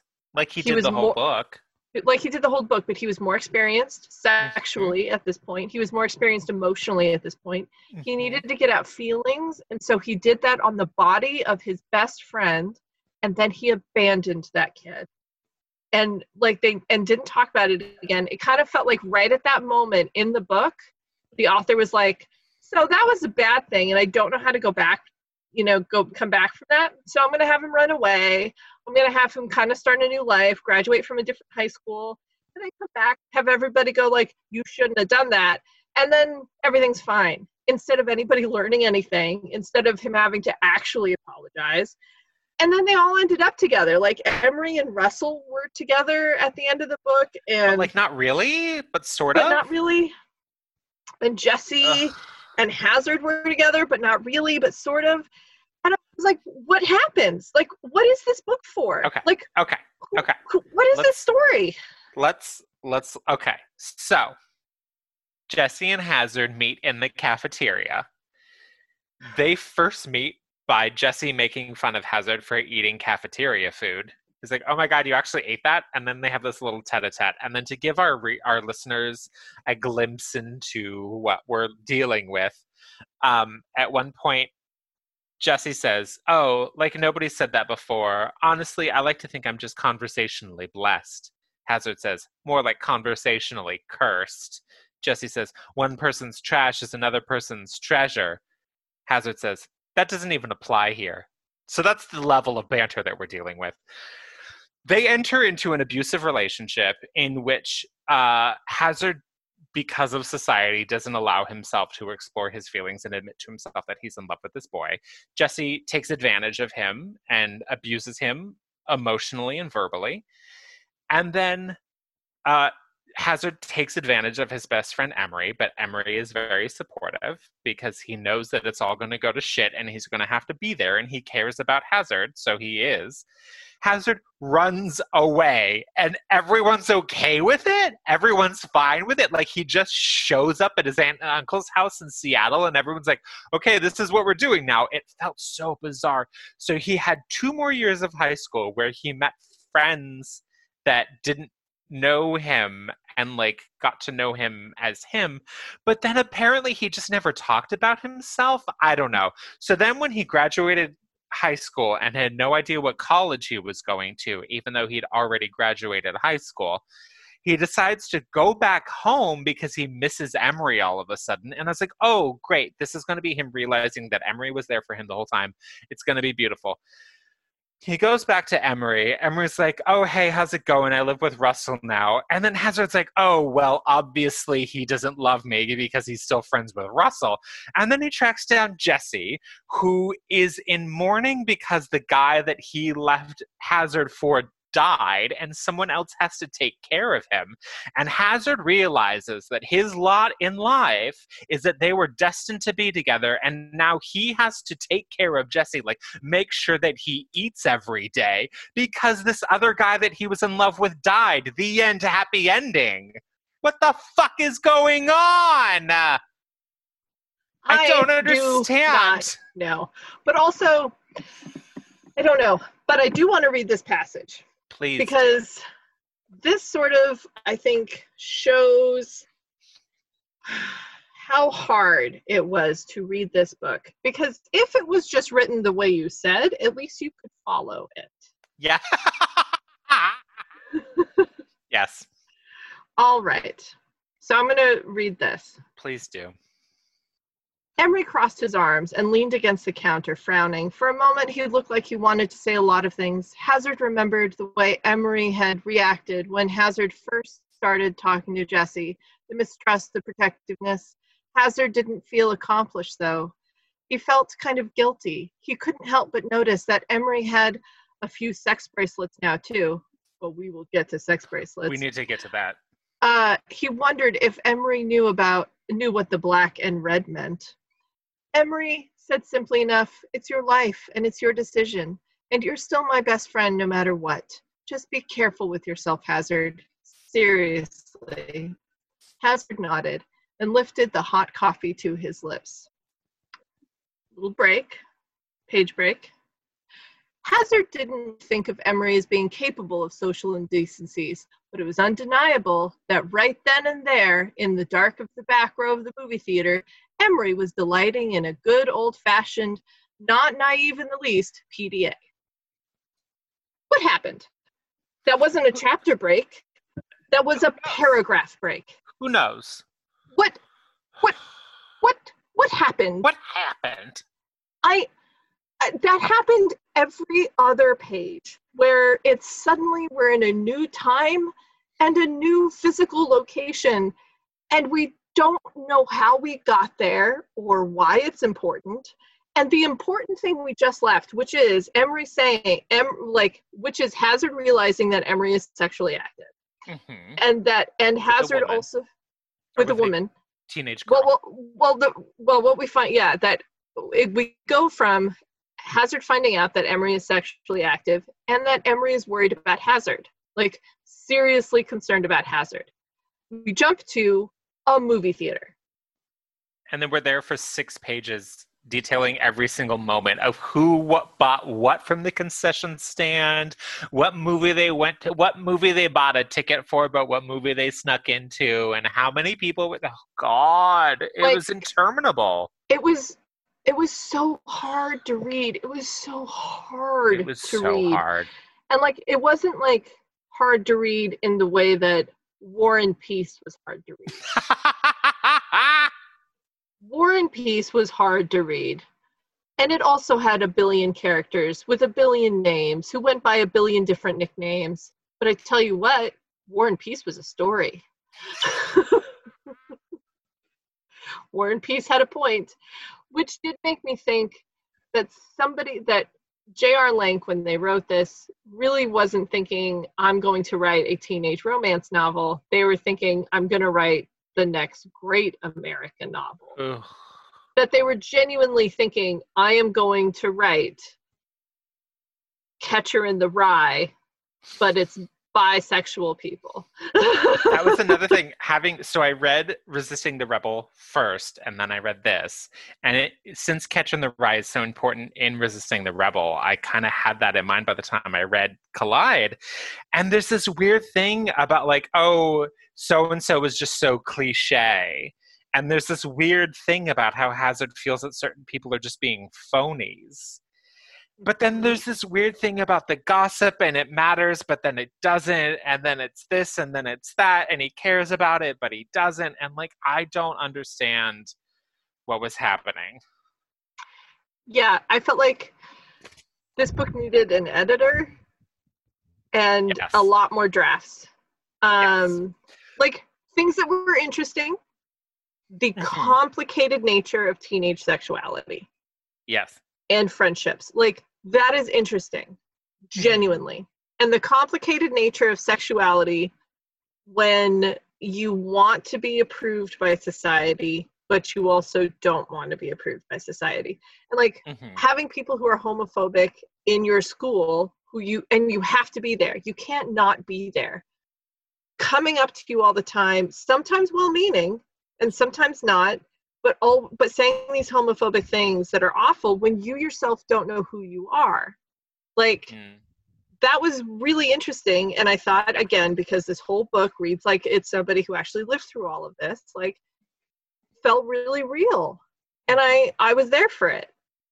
But again, the litany, like all of that is hidden under mountains and mountains of meaningless words. Yeah. So part of this too is that when Hazard starts hanging out with Jesse and his group of friends, that he starts going to the sorts of high school parties that it's like the sort of high school parties that we see in movies, but actually, because I feel like even the high school parties that we see in movies are still sort of like glossed over in a certain way. And these parties felt very realistic. So in high school, senior year of high school, I became friends with a young woman who sat next to me in my government econ class. And we got to know each other. And in getting to know her, I was like, oh, she has this boyfriend that she's had for all of high school. He's a year older, so he had graduated at this point. I was like, oh, she's not happy in this relationship. So, and like in becoming friends with her, I wasn't telling her to break up with her boyfriend, but I was like, trying to get her to get to a place where she felt comfortable, like realizing that it wasn't a great relationship anymore. Like all of her friends were his friends. She didn't have any of her own friends anymore because all of her friends were friends that she'd met through him. And so, and he was like, I grew up in a conservative suburb in Southern California, so he had like pretty limited views about things. And so like in becoming friends with her and me being like, girl, do what you want. Girl, be yourself. Girl, become a woman. She realized that she needed to break up with this boyfriend because it wasn't a good relationship for her anymore. And then after that, she sort of like, and she was like kind of a goody-goody, and then she met people and ended up going to parties not unlike these parties. And so because of that, I started being invited to those parties. So I have attended parties, not quite like what you imagine. They were never so crowded. It was like a very particular group of people. It was like, yeah, high school kids drinking. I don't think there was a lot of drugs involved, but it's like, oh yeah, people making out left, right, and center, who knows, whatever. So reading this, I was like, oh, it's like, well, not exactly like my experience. I can see how the depiction of high school parties in this book is very realistic. It's not glossed over like in movies or other, like Resisting the Rebel never would have written this party, even though it's very realistic to a lot of high school experiences. Well, it also felt like dirty in a way. Like we don't know where we are really. It's kind of gross in here, but we're going to put up with it. I genuinely actually loved the scene, even though, because again, it was just like part of a thing that belonged somewhere else. When he was assaulted at the party because he was hanging out with a guy that he was kind of into and he was kind of enjoying the moment, but he didn't want to go anywhere. And the guy was forcing himself on Hazard. And meanwhile, there's just this girl passed out, like right next to them. And the room is dark, and like Hazard just has had his first like toke of pot, and so he's like, and he's drunk on what is obviously wine coolers, and so like shooting off ice or some shit.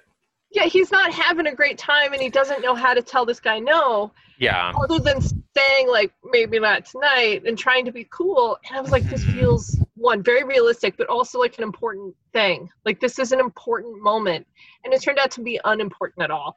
But like it was really indicative of what felt real, and that was again like what could have been really amazing about this book. Right. And this feeling too that like, oh, when you're at a party, when you are a high schooler at a party where people are drinking and enjoying music and doing drugs and having sex, like it is removed from everything else. So this idea of like, oh, I can just like make out with whoever I want at a party, and everyone's going to be like, yeah, that's what you do at a party. But then part of it still trickles into when you show up at school the next Monday. Also, they were having parties on like a Wednesday, Thursday night. Oh my God. Yeah, but I mean, also that didn't feel unreal. That But like sure, the I don't know. way Maybe in high school, I was like, I got homework. I can go out on Friday and Saturday. Thank you. If I don't have rehearsal, thank you. well, you were the good bad boy. But like, I was the bad boy in all the AP classes, honey.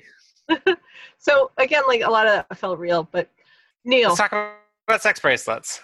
we have to talk about sex bracelets. This is so important. When it showed up in the book, I screamed and I threw the book across the room. I was like, "Fuck this book!" And Matt was like, "Really?" I was like, "Sex bracelets!" And I walked out of the room. And he, to this day, doesn't know what I was talking about because I didn't want to tell him. But I was so angry.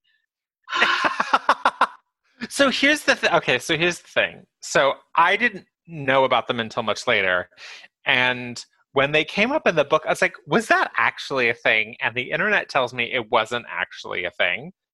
But then, like, with how realistic a lot of this book seems, maybe it was a thing? So I'm going to recommend a podcast, and that podcast is called You're Wrong About. Yes, I've listened to a couple episodes under your recommendation. It's a very good podcast. Highly recommend. They have one about sex bracelets? They have one about sexting. So specifically teenagers and sexting. And they have a guest on, which they don't normally do for this one, but who's like, who knows more, who has done a lot more research on it. And it's very interesting. But sex bracelets come up in that one. Mm-hmm. And I think they come up in another one. The thing is, so what they said, and I really like the way they put this. One, teenagers love symbolic things. They love it. They love things that mean things, and they love having a secret language that they think only they know about, that they read off the internet, that obviously other people know about. So were sex bracelets a thing? Yes and no.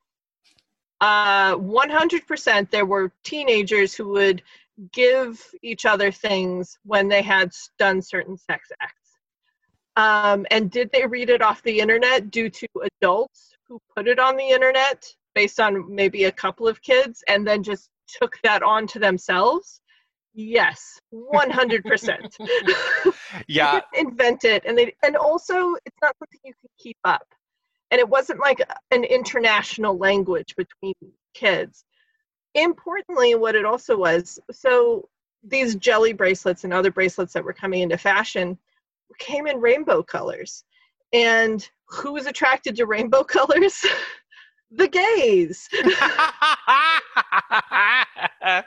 And then who started saying terrible things about the gays? Everybody else. And saying that all of these different colors meant different things. The thing is, for some people, it really did. They were starting to come up with the different flag colors. There's a lot of Tumblr kids who are wearing those bracelets because they mean the different flag colors. But then parents and adults and other kids who were assholes saying like, well, it's this one's for giving head, this one's for doing blah, this one's for doing blah. It's just another way to oppress gay kids. But also, is it possible that a bunch of kids were getting together and having group sex? Yeah, sure, because that's also happened all throughout time, where they just get together and are like, so what if I give everybody in this room head to see what happens? And everybody in the room is like, yeah, I don't know. Let's see what happens. What happens when we do that? And everybody's like, well, that's the thing we did. Should we get bracelets for it? Yeah, sure. Yes, do kids get together and get each other off and feel inordinately proud about it as if they invented sex? Yes. And are they so proud about it that they give each other things and then they attach meaning to those things? Yes. These are also people who invented promposals. 100%. There's sex bracelets. Are they what they were in the book? Maybe a little bit for this writer. Were they like that for every student out there? No, absolutely not. Was it a national problem? No, 100% not. Yeah, what I read in my very preliminary research was like, yeah, so any kids that adopted this as like, quote, sex bracelets are because they had read it on the internet and said, oh, that sounds like fun. Because Right. adults had talked about how it was a problem. It was also not something you could keep up. Like, one, kids aren't having that much sex. Like, some of them are, for sure, but it's not like all of them. And a bunch of them were just like, these bracelets are cool. They show up and they're like, that's a sex bracelet. The same thing with like getting your ear pierced on which one's the gay ear. I've never gotten a consensus on that. Because it's not a thing. Because it's not real. It's not real. Just like sex bracelets aren't real. Is it possible that this man is standing in front of you is gay if he has a thing, a pierced ear? Yeah, because it's possible anybody you're looking at is gay. I don't know. But look in his back pocket for the hanky code, because that was real. Right, which cracks me up every single time I look at like the cover of the Boss's album, and he's got his like red thing. It was like, it's a red one, right? Yeah. Is it in his left pocket or his right pocket? Oh, that I don't know. Okay, because that matters. Right. But that all goes back to like gay kids who needed to recognize each other in public. And yes, could they have had their own secret code around bracelets? Probably. That they didn't want the straight kids to know? Yes. Would they have definitely used bracelets? Probably not if you were a guy. Uh-huh. And worried about being called gay in school? Yeah. Right. Like a kid like Hazard, who is so freaked out about being called gay in school, would he have worn all of those bracelets? No. If they weren't like black and cool looking? Absolutely not. No. Like, so those are my feelings about sex bracelets. Yeah. And I was so angry when I read that in the book. I was like, okay, this is the first time I've read this where it doesn't feel like a straight out of diary experience. Right. So the book goes on forever. It's a horrible relationship, but they all end up together at the end. How romantic the end. Can we move on now? Let's play Fuck, Marry, Kill. Yes! Are you ready? I'm ready. Are you ready? I'm ready. Let's play Fuck, Marry, Fuck, Marry, Kill. Are you ready? Let's play Fuck, Marry, Kill. Fuck, marry, kill. Fuck, Marry, Kill. Fuck, marry, kill. Fuck, Shit. Marry, Kill. Fuck, Marry, Kill. Are you ready? Fuck, Marry, Kill. Okay, Claire. Mm-hmm. Fuck, Marry, Kill. Gus, the like gropey, rapey guy that Mandy was in love with but shouldn't have been. Mm-hmm. Kay, the bitchy girl that like had the moment of redemption but was still awful. Or Jesse from Collide, the abusive junior who was awful. Okay. I am going to kill Gus Mm-hmm. because he plans rapes. Yes. Yep. And I think no bueno. No bueno. So I'm going to kill Gus, and I don't feel bad about that at all. Mm-hmm. I am going to.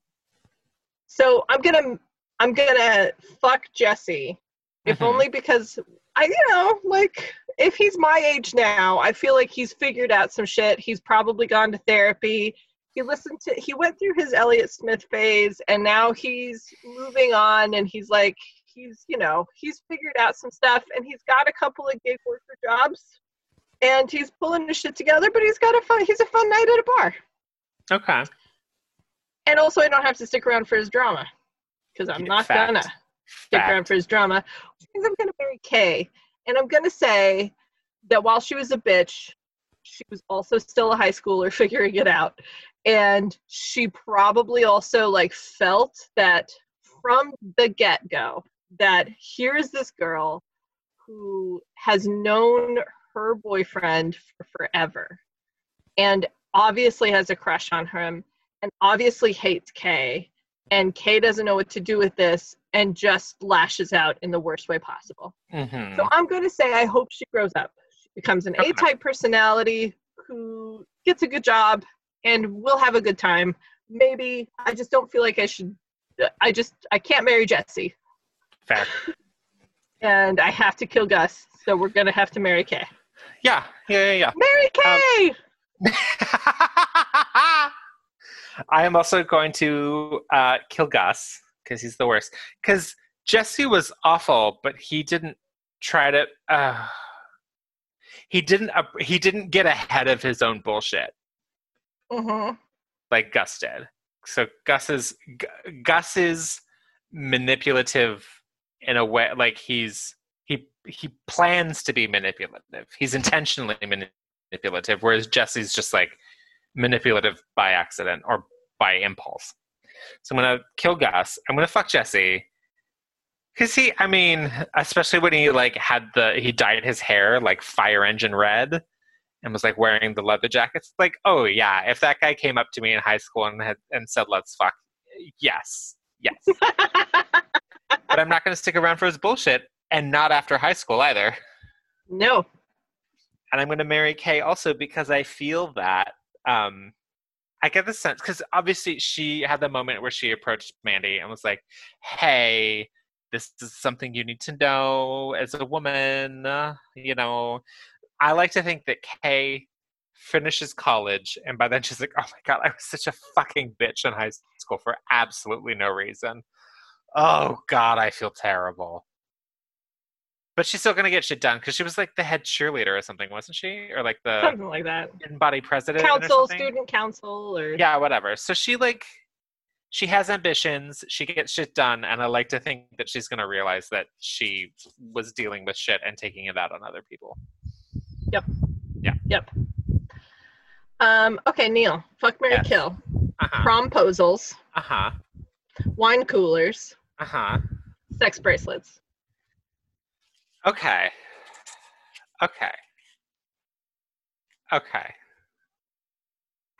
I'm going to kill promposals. Promposals definitely feel like a rich kid thing. They're a rich kid thing. Also, they're meaningless. They're absolutely nothing.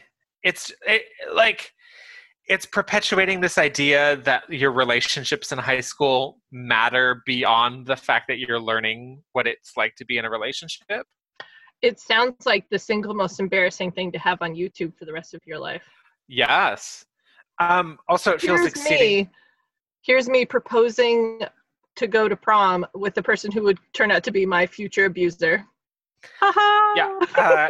And it seems exceedingly heteronormative to me because of like what a spectacle it is. Like, even if promposals existed. Okay, so my senior year, I went to prom with a guy, but I had to find a girl to buy a ticket with, and he had to find a girl to buy a ticket with because we could not have bought a ticket together. And so even if promposals existed, I couldn't have done one in front of people. Like, I couldn't have been the big showy ordeal that it's expected to be because we would have felt unsafe, or there's a very good chance that the school's administration would have like called us out on it and been like, I'm sorry, no. So promposals feel exceedingly heteronormative and classist, so fuck them. But with knives, kill them. That's, I always have to, anyway. What was the third one? It's wine coolers and sex bracelets. Sex bracelets. So I'm going to fuck sex bracelets because assuming that they're actually a thing, I can walk into a safe space wearing exactly like, hey, everyone, this is what I'm looking for. It's like the hanky code, right? I'd use it like the hanky code. I would go into a safe space where other people know the code and be like, hey, this is what I'm into. This is what I'm looking for. Let's go from there. And so everyone is informed and everyone can give consent. So I'd fuck them. And then I guess I'm marrying wine coolers. Because, I'm rosé drunk right now. That's like, I'm one not great decision away from a wine cooler. So, that's my life. Standing in my truth here. Excellent. What about you? Yeah, I think about the same. I am interested in 10 years finding out what the kids who are LGBTQI are experiencing with promposals from these couple years.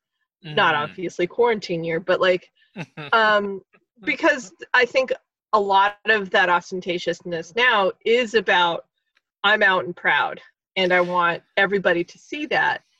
It's still like, it's still possibly like going into a heteronormative space, as you say, and like being as loud as possible in that space instead of taking some of that for yourself or doing your own thing. But so I'm interested in 10 years knowing what the current people are doing, how they feel about it. Sure. And then 10 years after, and then the 10 years after that, when, you know, we've abolished prom and eaten the rich. Yeah. What is prom like when we've eaten the rich? What is prom like when we've eaten the rich?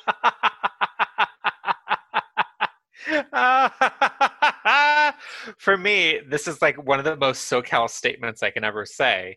Prom is going to dinner at Rainforest Cafe at California Adventures and then going to Angel Stadium for the actual prom. Wow. Yeah. I think our prom was at the DoubleTree, and you know exactly what the DoubleTree is, because if you've ever seen the Albuquerque skyline, there's only two big talls, and that's the DoubleTree. So I don't think it's the DoubleTree right now. I don't know. And I think they've since built a couple of buildings that are almost as tall, but those are like the Albuquerque skyline. And that's where I had my prom. Anyway, enough high school. And left down that. What do we do now? Who do we fuck, marry, kill now? Is it of all the characters? Yes. Do you want to go first or should I? You go first. Okay. I'm gonna fuck Emery. Mm-hmm. And it'll be gentle and beautiful. I feel like Emery's one of the a perfect person to lose your virginity to. And I'm on board with that. I feel like he seems like a good person to lose your virginity together too. Yes. Like yes. Supportive, kind, checking in. Like, we'll be honest with you about the experience afterwards and won't not call you. Right. I'm going to marry JT.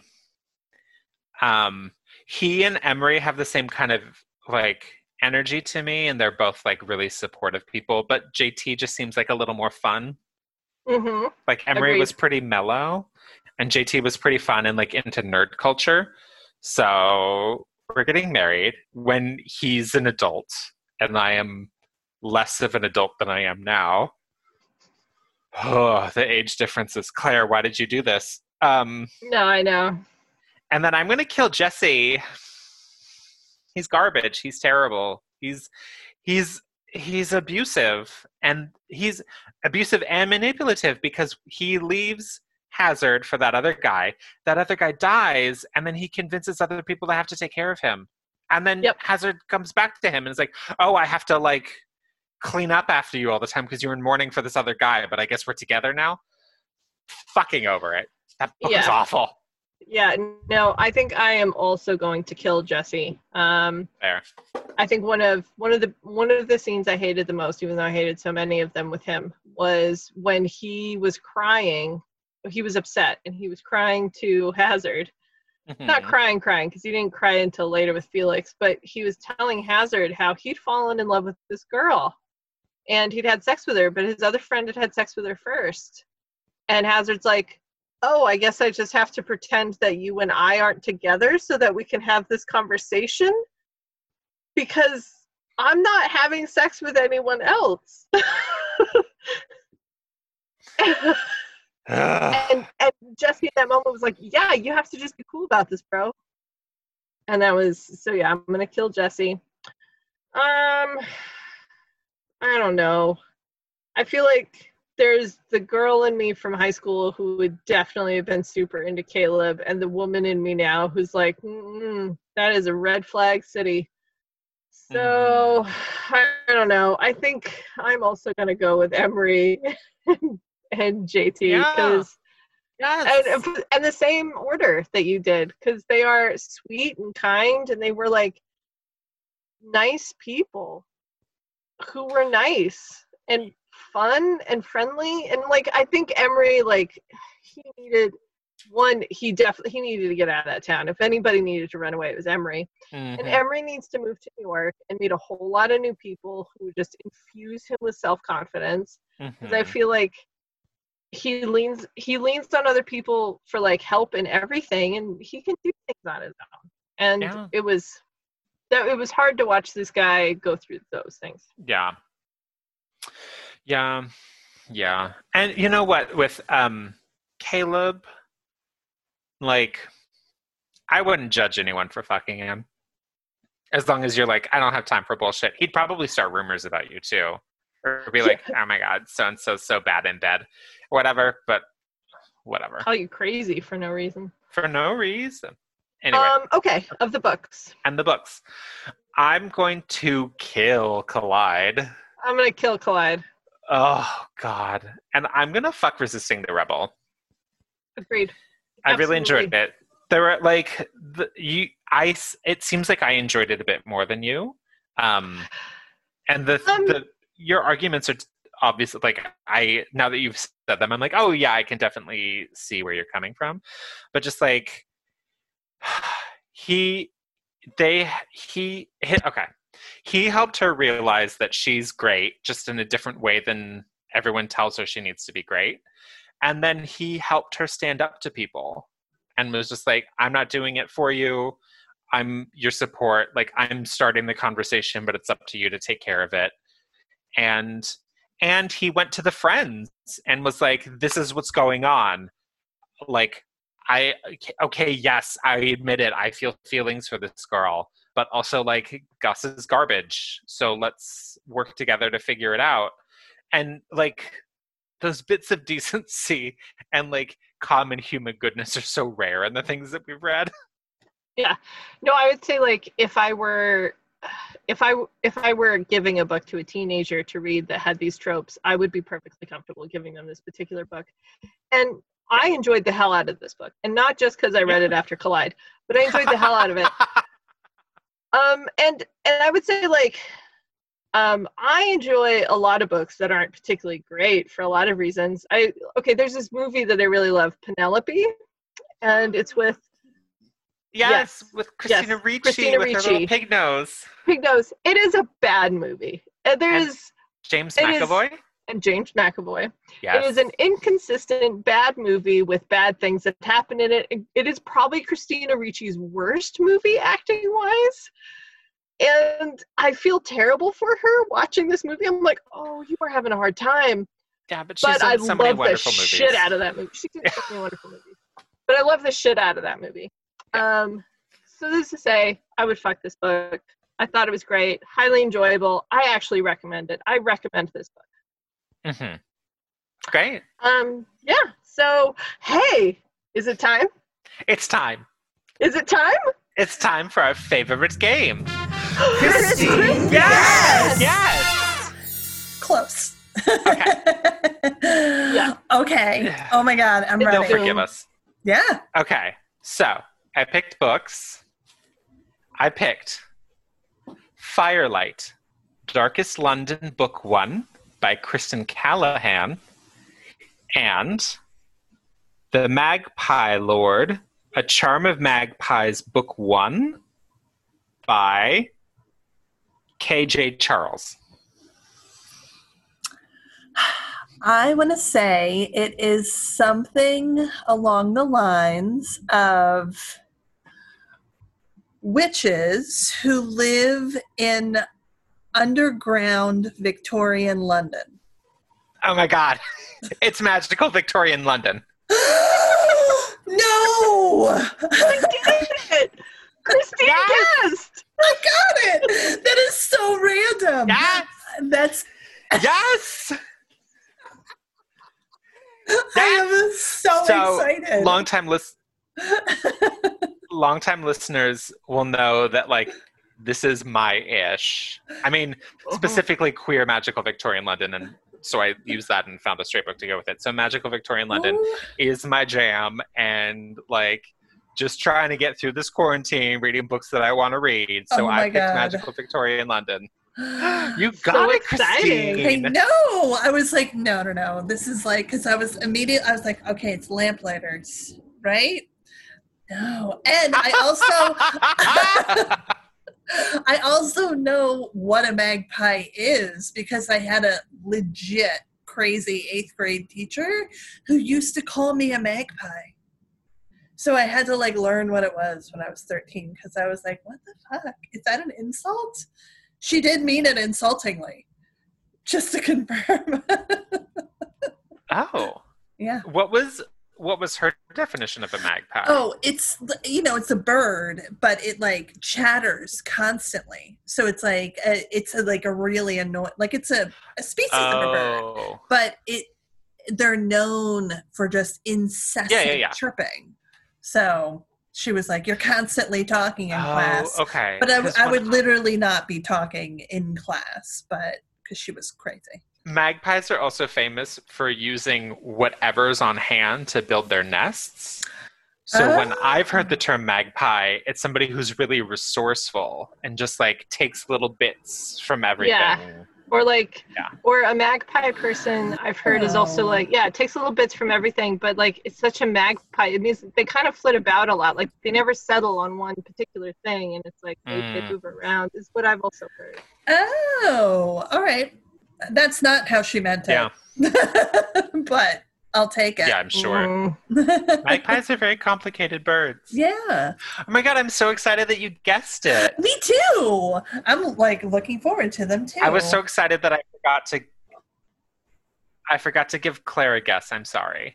Oh. No. I mean, no. That was great. That was something we needed to say out loud. That was important. Like, Christine guessed.